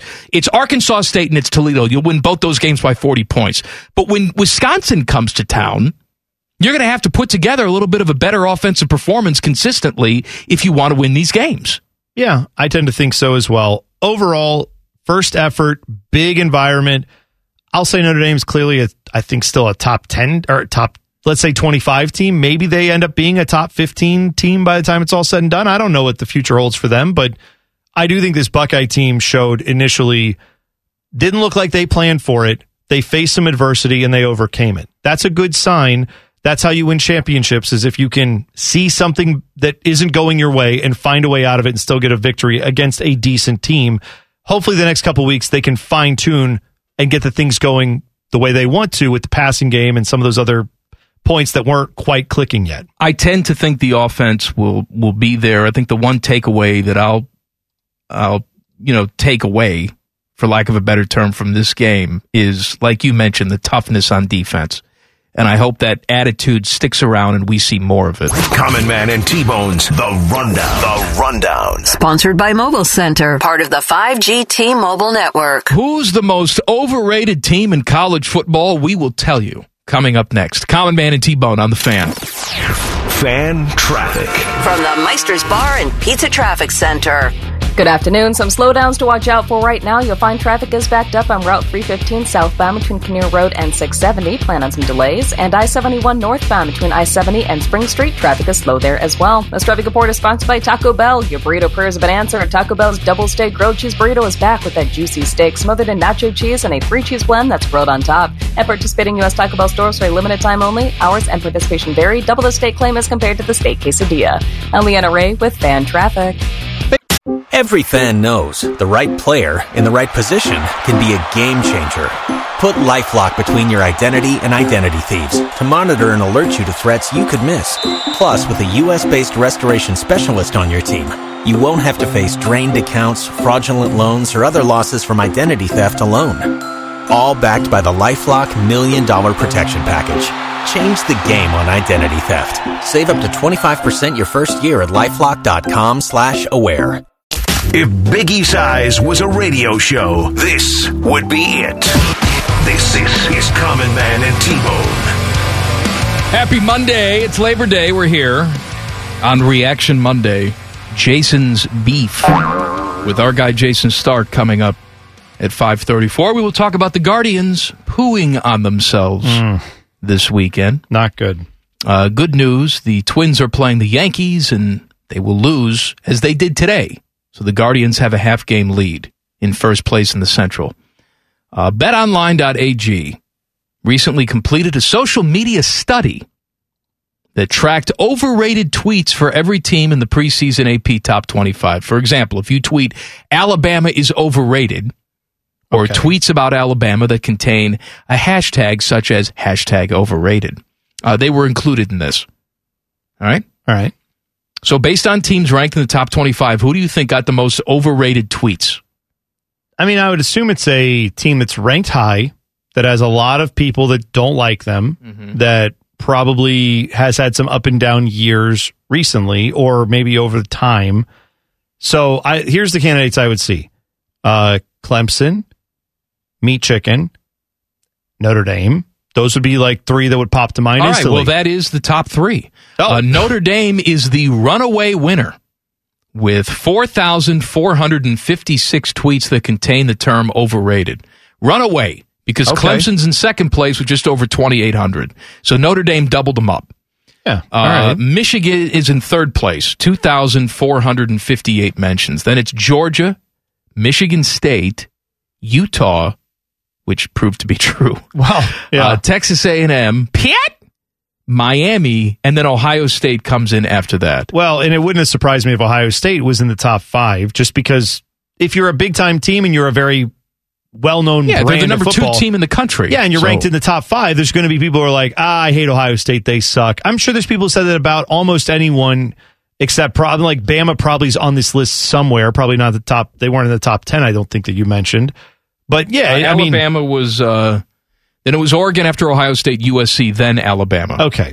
It makes sense, though, that the bigger name programs, by and large, who are represented there, kind of weird, but not wrong, that Utah was there, right? Like, just not wrong. What I'm saying is because social media typically and just the dialogue in general, Utah getting up there, usually people are like, oh, Utah. Yeah, I want to believe they're good. Because I think largely people want to believe in the underdog. They want to believe in the team that doesn't always get picked to be up that high. That's a lot different than, say, the teams that are always said to be good. There tends to be a lot more backlash towards those teams, I would think. But that means people really thought Utah was overrated, and they were apparently right. It seems like after 1 week. By the way, we were talking about Michigan and their schedule and how they just played Colorado State. Terrible. Yep. They have Hawaii coming in. Terrible. Yeah. They should win that game by 40 points. Then it's UConn after that. If you want to know how bad UConn is, UConn lost their first game of the season to Utah State. Yes. Did you see what Alabama did to Utah State? I did see that. I mean, it was, look, man, they were expected to do that. They were expected to go out and kill them. But it was a total dismantling. There was not a mistake. There was Bryce Young looked like he woke up from a nap and went out there and threw 5 touchdown passes. Oh, well, unfortunately for again, I'm not saying this is the only thing you should be concerned about, but for people who down the road say, wait a second, why isn't CJ Stroud? Let's say he has some good games. He had an okay game. I'm not saying he had a bad game, but you get what I mean, right? Let's say he has some Heisman level performances. People are going to say, why isn't he getting more buzz about him to win the Heisman if that happens down the road? Well, you start off like Bryce Young did with already what should be the lead because you're the defending champion. Mm-hmm. You're the guy holding the award currently. I mean, it's not a storyline I want to touch too much right now. I don't want to get too worked up about it, but there's a real chance you're looking at not the only first-time or two-time Heisman Trophy winner residing in Columbus, Ohio after this season. There's a little bit of that has to happen this year too. So hopefully CJ and the offense in general can get to a point where it makes sense that he can win the Heisman or someone else other than Bryce Young. I do not want to see him win, but right now he's your clear front runner. Can we start talking about Alabama and Texas now, or is that still rat poison? I mean, it is. No, as soon as the game's over. Hey, man, right after, because I took what Nick Saban said to heart. So right after Ohio State got zeros on the scoreboard against Notre Dame, I said, hey, it's Arkansas State week. Let's keep it focused. Don't lose focus, Mike. That's what I learned from Nick Saban. So now once it's zeros, then you can go right into it's Texas week. I just wonder, in the post-game press conference for Utah State, could you ask Coach about Texas, or would that be disrespectful? I'm sure it was more like, you've got to talk about what happened on the field today. All right, well, let's talk about what you did. You scored 55 points. They scored nothing. Yeah. Your entire team could have been on heroin and still won this game by 55 points. So can we talk about Texas now? Yeah, I think that would have been fair to do. By the way, did you see some of the quotes that Sarkisian had about this? He said something, and I'm trying not to get this wrong, but I'll basically summarize what he said. I'm trying to get to the championship game for the Big 12. December 3rd is what he said. I'm trying to get to December 3rd. So this game has nothing to do with that goal. And then went on to say, but we're still going to win and try to win and do all that stuff we need to do. Playing Alabama has nothing to do? Yeah, he said it has nothing to do with getting to the Big 12 title game because all you have to do is beat all the teams in the Big 12 and you go to the Big 12 title game. All right, okay. So, I mean, again, that's his narrative coming out. I love how he's already like, hey, this game, quite honestly, it practically doesn't even matter. And then Nick Saban, on the other hand, is like, don't you not talk about Utah State. That's important. Can they now focus on this game, actually? Because it would seem like now's the time to do that. I did watch a little bit of the Texas UL Monroe. I didn't watch the game live. I watched it this morning. I watched some highlights just to see what Quinn Ewers was doing. Yeah. Because I didn't hear anything about it. He was 16 of 24, 225, 2 touchdowns, 1 pick. And they put 52 points up on the board. And Hudson Card did come in and play a little bit in the second half. But it was pretty much all Quinn Ewers in this game. He looked good. Okay. He looked fine. I mean, again, this is a guy, though, with his first extended playing time in college football. I understand it's against a lesser opponent, but that's got to be a big situation for anybody. Well, I know that he's been preparing for this for a long time. He is excited to get out there and show what he can do, but week 1, you play basically scrubs. Week 2, you play Alabama. Welcome to college football, Quinn Ewers. That's tough. I mean, I'm not saying that if he doesn't go out and beat Alabama, clearly that's not the expectation. You know that it's going to be tough duty. Try anybody to go out and beat Alabama's tough duty, right? If he doesn't get it done, there's no need to like rip him and say, oh, there you go, he sucks. But unlike Sark, maybe Sark feels comfortable saying, I don't have to beat Alabama to win the Big 12 because Sark knows he's going to be on this team next year. Yeah. Right? It's his first year on the job. Quinn Ewers has 1 year to prove himself. Right. And if he doesn't, he gone. Well, and stupidly, I think for some people at Texas, I'm not saying this is the majority of Texas fans, but there will be some people, if he doesn't have a great game or if he throws like 3 picks or something that a freshman would do, right? If that happens, he's going to then get a lot of people who say, yeah, see, I knew that was the wrong pick. We got to go with this other guy. We got to move on to this guy because they're going to want him to immediately show that Texas is back. And sure, that'd be storybook if he goes out there and beats Alabama and Texas suddenly gets all this hype and he's, then he jumps into a Heisman conversation. That's not likely to happen. What's likely to happen is they're going to lose to Alabama, and you're hoping that he can play. If you're a Texas fan, Quinn Ewers can play well enough to justify keeping the job, and he can grow from there, not lose his confidence, and then see what it is by the end of the year. But yeah, I can't imagine the pressure cooker that would be for any quarterback wading into that mess. Where are they playing that game? Are they playing that game in Austin, Alabama? I can't imagine they are. Is that not either a neutral site? No, they're playing in Austin. Yeah, because remember, they're all pissed off that it's the big noon game. Oh, that's right. It's in Austin, because it's so going to be very hot. That's right. I forgot. But it's at home. Okay. I mean, if you're ever going to knock off Alabama, it would be that situation, right? That would be it, in the heat. But again, I love how an SEC team gets out of, hey, we're going on the road, to a team that's joining the SEC and is also either way still in the South. I wish they would once go to the North. The current line on that game is Alabama by 20. Let them live. All right. Alabama's good. I mean, I hate to say it. Well, they are really this just good. in. Bama's good. Georgia's good. Yeah. And then you hope that Ohio State. We think Ohio State's good, but who the hell knows? Right. Jayson's Beef is up next. Common Man and T-Bone on the Fan. Fan traffic. From the Meister's Bar and Pizza Traffic Center. Good afternoon. An accident to watch out for. You'll find a crash on South High Street. That's US 23 northbound at Rathmouth Road. Please be very careful over here as traffic begins to build. Plan about a 20-minute slowdown as things begin to clear. This traffic report is sponsored by Vision Zero. Nearly a quarter of Ohio's fatal crashes involve a driver under 25. Join Vision Zero Columbus and help reduce fatal crashes on Columbus streets, because everyone deserves to make it where they're going. Drive safe, walk safe, bike safe. Learn more at columbus.gov/Vision Zero. I'm Leanna Ray with Fan Traffic. Every fan knows the right player in the right position can be a game changer. Put LifeLock between your identity and identity thieves to monitor and alert you to threats you could miss. Plus, with a U.S.-based restoration specialist on your team, you won't have to face drained accounts, fraudulent loans, or other losses from identity theft alone. All backed by the LifeLock $1 Million Protection Package. Change the game on identity theft. Save up to 25% your first year at LifeLock.com/aware. He likes baseball. He likes solar eclipses. He likes Shohei Ohtani. But he loves roast beef sandwiches. It's time for Jayson's Beef with everyone's favorite baseball writer, podcaster, author, and former mustache owner, Jayson Stark. Jayson's Beef comes to us on the Bryant Heating and Cooling Systems fan guest hotline. Happy Labor Day, my friend. Hey, happy Labor Day to you, too. What better way to celebrate Labor Day than by laboring? I hear you gritting your teeth. What were the big plans today?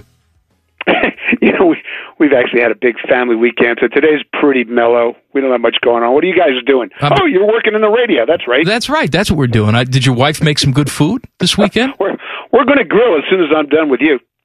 What are you grilling? Nice. We're grilling some chicken today, I think we're trying to decide lemon chicken or pesto chicken. What would you vote for? I'm a lemon chicken fan myself, but that may end up with a split decision here. What part of the chicken are you cooking? That may sway me. Well, I mean, if you're doing thighs or something like that, like I love a good pesto rub on a thigh or a drumstick. Okay. We're going into way more detail than your audience really cares about. What do you like? You like a nice juicy thigh? Chicken breasts. Boneless. Then I'd go lemon. Yeah. My instincts were right. I feel good. I'll pass that along. Just so you know, my opinion doesn't matter, so there's a good chance your opinion wouldn't matter. But I'll pass that's it along. fair. Yeah. Guardians have lost 5 games in a row.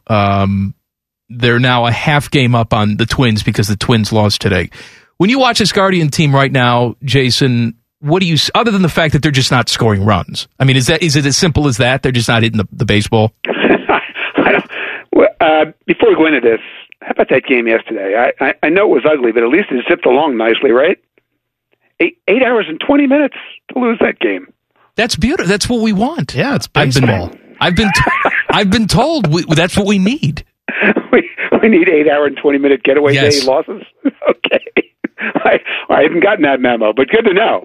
All right. Anyway, in answer to your question, I have a friend who works in baseball, and he has an expression that I always think of at times like this. And here's the way the expression goes. You can't fool the season. It's too long. If you have some fatal flaw, it always shows up as you try to slog your way through the marathon. And for the Guardians, I think some stuff is showing up. I know from talking to the other teams in that division, they think the Guardians have been the healthiest team among those 3 contenders. And so when you lose 2 starting pitchers on one trip through the rotation, it has a ripple effect. I think you saw the ripple effect take its toll on the best part of that team, which is the bullpen. And I think there'll be more ripple effects tonight because I don't know who's going to pitch if they should happen to get a lead. And the other part is what you referred to, the offense. And, watching those games, it really struck me again how hard it can be to score when you never make a home run trot. If the only way you score is by getting big hits in big spots, it's just so hard to do it that way. And so those 5 games, 1 home run, 3 for 37 with runners in scoring position, it doesn't sound like a real good formula to increase your lead in the division. So let's talk about one of your favorite ball players, Albert Pujols. Jayson blasts career home run number 695, but he's not totally doing this in games where it's just mop-up duty or, isn't it nice, the old guy's getting a couple swings in. He's getting big hits for this Cardinals team that is needing them in the moments. He pinch hit yesterday to get this home run that helped them get the victory. I mean, could someone tell Albert Pujols he's not supposed to be doing this? We all thought he was about done, and now suddenly he's rejuvenated himself this summer. I know we've talked about him before, but how do you quantify what he's doing right now? I know, man. Like this was not the plan. He was supposed to be just basically a platoon player against left-handed pitching, but he's become such an important player that they're running him out there not every day, but a lot more than they expected. And I wrote about this in my most recent column. It's incredible to think that who had the highest OPS in Major League Baseball in August? Albert Pujols. Who had the highest slugging percentage in Major League Baseball in August? Albert Pujols. That really happened in the real world. And the other thing is, he's got a slugging percentage against left-handed pitchers that's 100 points higher than Aaron Judge, the guy who's going to have this historic 60-whatever home run season. I mean, you really have to take a step back and try to comprehend this, because we really, other than Barry Bonds, under circumstances that we shouldn't get into here, nobody Albert's age has ever done what he's doing. Jason's beef with our guy Jayson Stark here on The Fan. I want to piggyback off of that because, we got 3 hours to fill every single day, Jayson, so sometimes we like to play the what-if game. What if this happened and we like to look at the domino effect. What if Albert Pujols never went to Anaheim and he stayed in St. Louis his entire career? I mean, he's got 700 home runs, or he's going to have 700 home runs, so clearly his career's worked out for him. But what do you think he would be if he never left? Because clearly there's some magic in that city. He puts on that uniform. He's a different guy. Or do you think he would have had the same injury concerns and would have been inconsistent the same way he was with the Angels? Or do you think his career would have been that much better if he stayed in St. Louis? Boy, that's a really interesting question. I almost wrote a what-if book. I'll add this to the chapter list. And I don't know how you could think that Albert wasn't going to have the plantar fasciitis stuff that just destroyed his ability to have that foundation, that lower half that enabled him to hit for any kind of power. Doesn't that have to happen in Anaheim or St. Louis or Korea or wherever he was playing? You dip your injured foot in the mighty Mississippi, and it clears up automatically. I mean, I guess so. Like several Cardinals have gotten hurt in the last decade. I remember they had Alan Craig replace him, and then he blew out his heel and he couldn't move. So I let's just go with it and say he would have just kept on going and hit 850 homers, and he would have been the greatest player of all time. That's what you want me to say, so I'll say that. So this is a sad story for White Sox manager Tony La Russa. He is now out indefinitely with an unspecified medical issue. I say sad, obviously, for him. We hope that he's well, whatever that medical issue is. In the baseball-only sense, though, this is something that adds a definite twist to that team's story this year, where now he is not currently going to be managing for, until he is able to come back. Miguel Cairo steps in, and now you are in the midst of this battle to try to, do something with this season. I mean, have we seen the last of Tony La Russa managing this team, do you think? Or, How do you think this all plays out? T-Bone, I'm not really sure how to answer this. They're not saying anything about it on or off the record. You have to think that it's potentially serious for him to walk away from his team minutes before a game starts, and next thing you know, he's back in Arizona for these tests. So, look, as human beings, we hope he's okay. But I know there were two prongs to your question, and one of them was the baseball prong. I don't know if his health will allow him to return this year because we don't know what this is. What it might do is create an opening, I guess, for them to figure out a way out. Because logically, it doesn't make sense that he would be back. No team has gotten less out of its talent level than his team. But I know we've said this before, the baseball people didn't hire him. The owner hired him. So I have a hard time seeing Jerry Reinsdorf firing him. I can see Jerry Reinsdorf having a conversation with Tony that goes something like, Tony, it's been great having you back, but you need to take care of your health.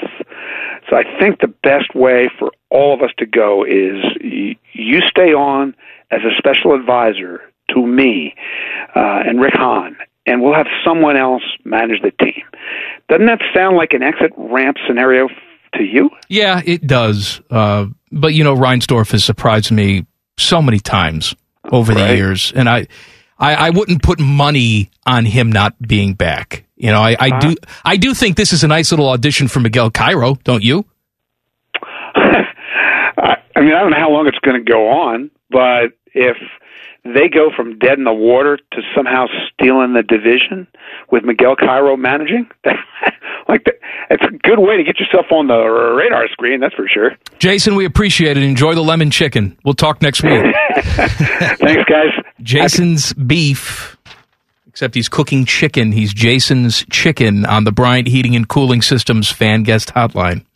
What's next? Oh, the show's over. I was going to call it Labor Day lemon chicken and put it in a recipe book, but maybe not. Maybe we'll just leave that there. Back Page is next. Common Man and T-Bone on the Fan. Fan traffic. From the Meister's Bar and Pizza Traffic Center. Good afternoon. Watch out for an accident still causing some slowdowns on South High Street. That's US 23 northbound at Rathmel Road. Plan about a 20-minute slowdown as the road continues to clear. Caution is advised here as well. This traffic report is sponsored by Ohio Laborers and Ohio Lesset. This Labor Day, Ohio Laborers, Lesset, and Panera Bread would like to pay tribute to their over 15,000 members and say thank you for all their hard work and dedication, making Ohio a great place to live, work, and thrive. Build Ohio right. Build it Union. I'm Leanna Ray with Fan Traffic. Every fan knows the right player in the right position can be a game changer. Put LifeLock between your identity and identity thieves to monitor and alert you to threats you could miss.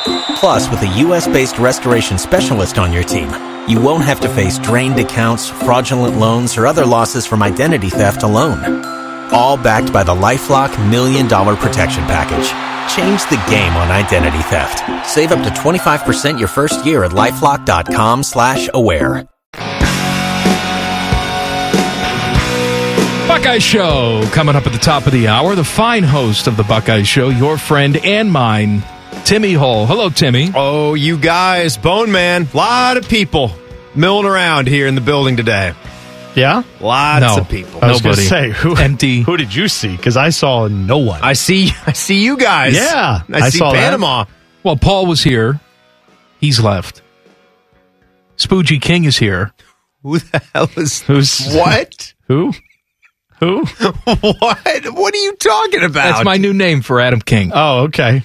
He's here, getting ready to do 10 Good TV. for him. All right. Well, sure. I mean, he's got to... Don't ask why. Everybody's working. Don't ask why. Everybody's... TV still has to put on TV. We still have to put on radio. Mm-hmm. Is anyone paying attention to any of it? Probably not. But hey, we're here, so that's good.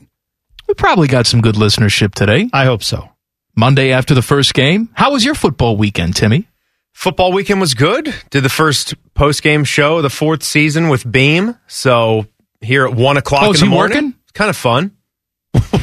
There's a suggestive tone behind that. Well, Beam manages. You don't see Beam anymore, right? He got Bone does. He does 60 PTO days in his I see calendar. Beam all the time. We do a podcast every week. I see him often. You do have to admit, Beam gets 3. He gets Dom to Barry vacation. He gets 3 to everyone that everybody else gets. I don't know how he managed that, but he does. He gets more vacation time than anybody here. It's like Michigan. I know they play road games, but yet every time I look at them, they're at home. Yeah, I think that's fair. I don't think Michigan is playing a road game this non-conference.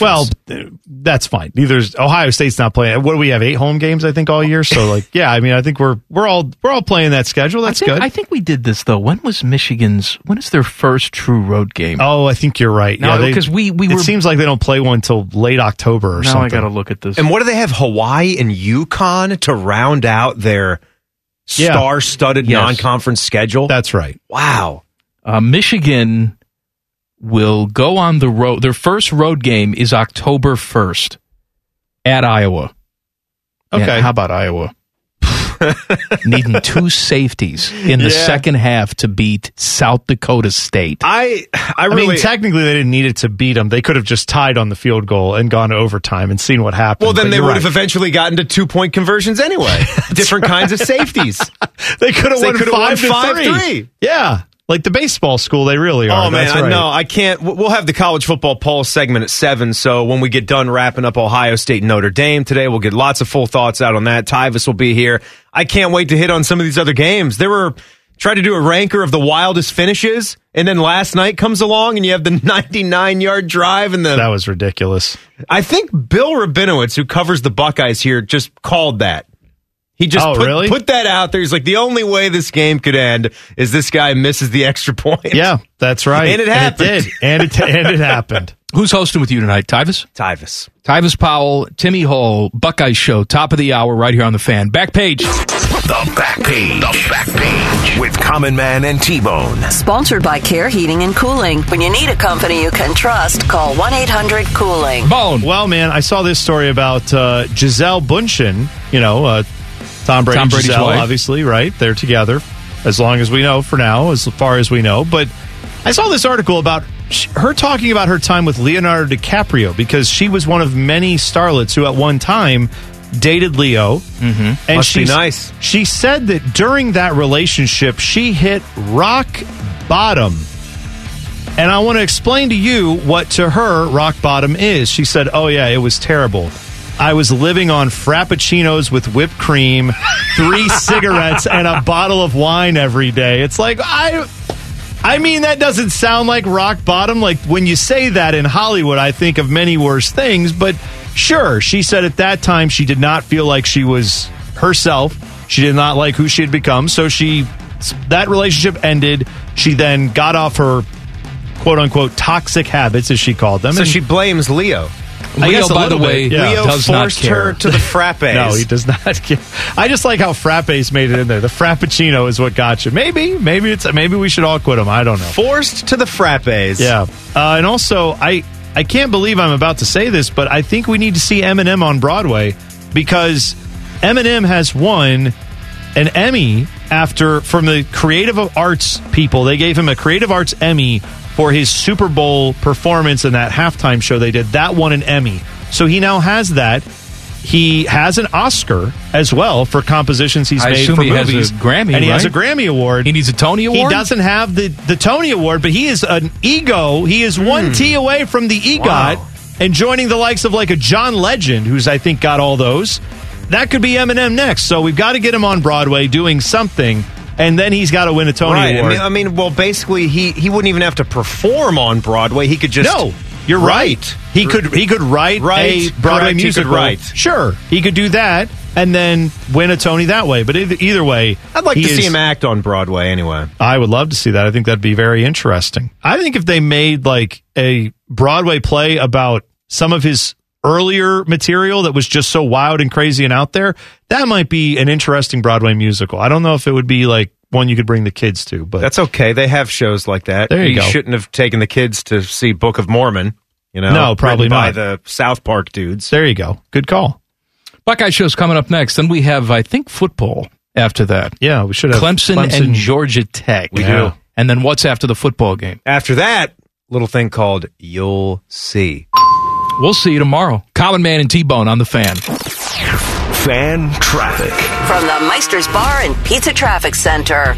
Good afternoon. Some delays to watch out for. You'll find traffic is still backed up on I-71 southbound between 5th Avenue and East Broad Street. Should be clearing up pretty soon. And more delays expected on 71 northbound between I-70 and Spring Street. This traffic report is sponsored by InvisibleFence.com. Invisible Fence brand's mission is to keep pets happy and safe with their forever families. Their exclusive technologies make their containment systems the most advanced on the market, giving your pet freedom to enjoy their yard and you confidence in their safety. Visit InvisibleFence.com to schedule your free consultation. I'm Leanna Ray with Fan Traffic. Every fan knows the right player in the right position can be a game changer. Put LifeLock between your identity and identity thieves to monitor and alert you to threats you could miss. Plus, with a U.S.-based restoration specialist on your team, you won't have to face drained accounts, fraudulent loans, or other losses from identity theft alone. All backed by the LifeLock $1 Million Protection Package. Change the game on identity theft. Save up to 25% your first year at LifeLock.com/aware. The Lindsay Honda Studios. Honda makes the cars. Lindsay makes the difference. Visit lindsayhonda.com. WBNS-FM, HD1 Columbus, The Fan. Every fan knows the right player in the right position can be a game changer. Put LifeLock between your identity and identity thieves to monitor and alert you to threats you could miss. Plus, with a U.S.-based restoration specialist on your team, you won't have to face drained accounts, fraudulent loans, or other losses from identity theft alone. All backed by the LifeLock $1 Million Protection Package. Change the game on identity theft. Save up to 25% your first year at LifeLock.com/aware.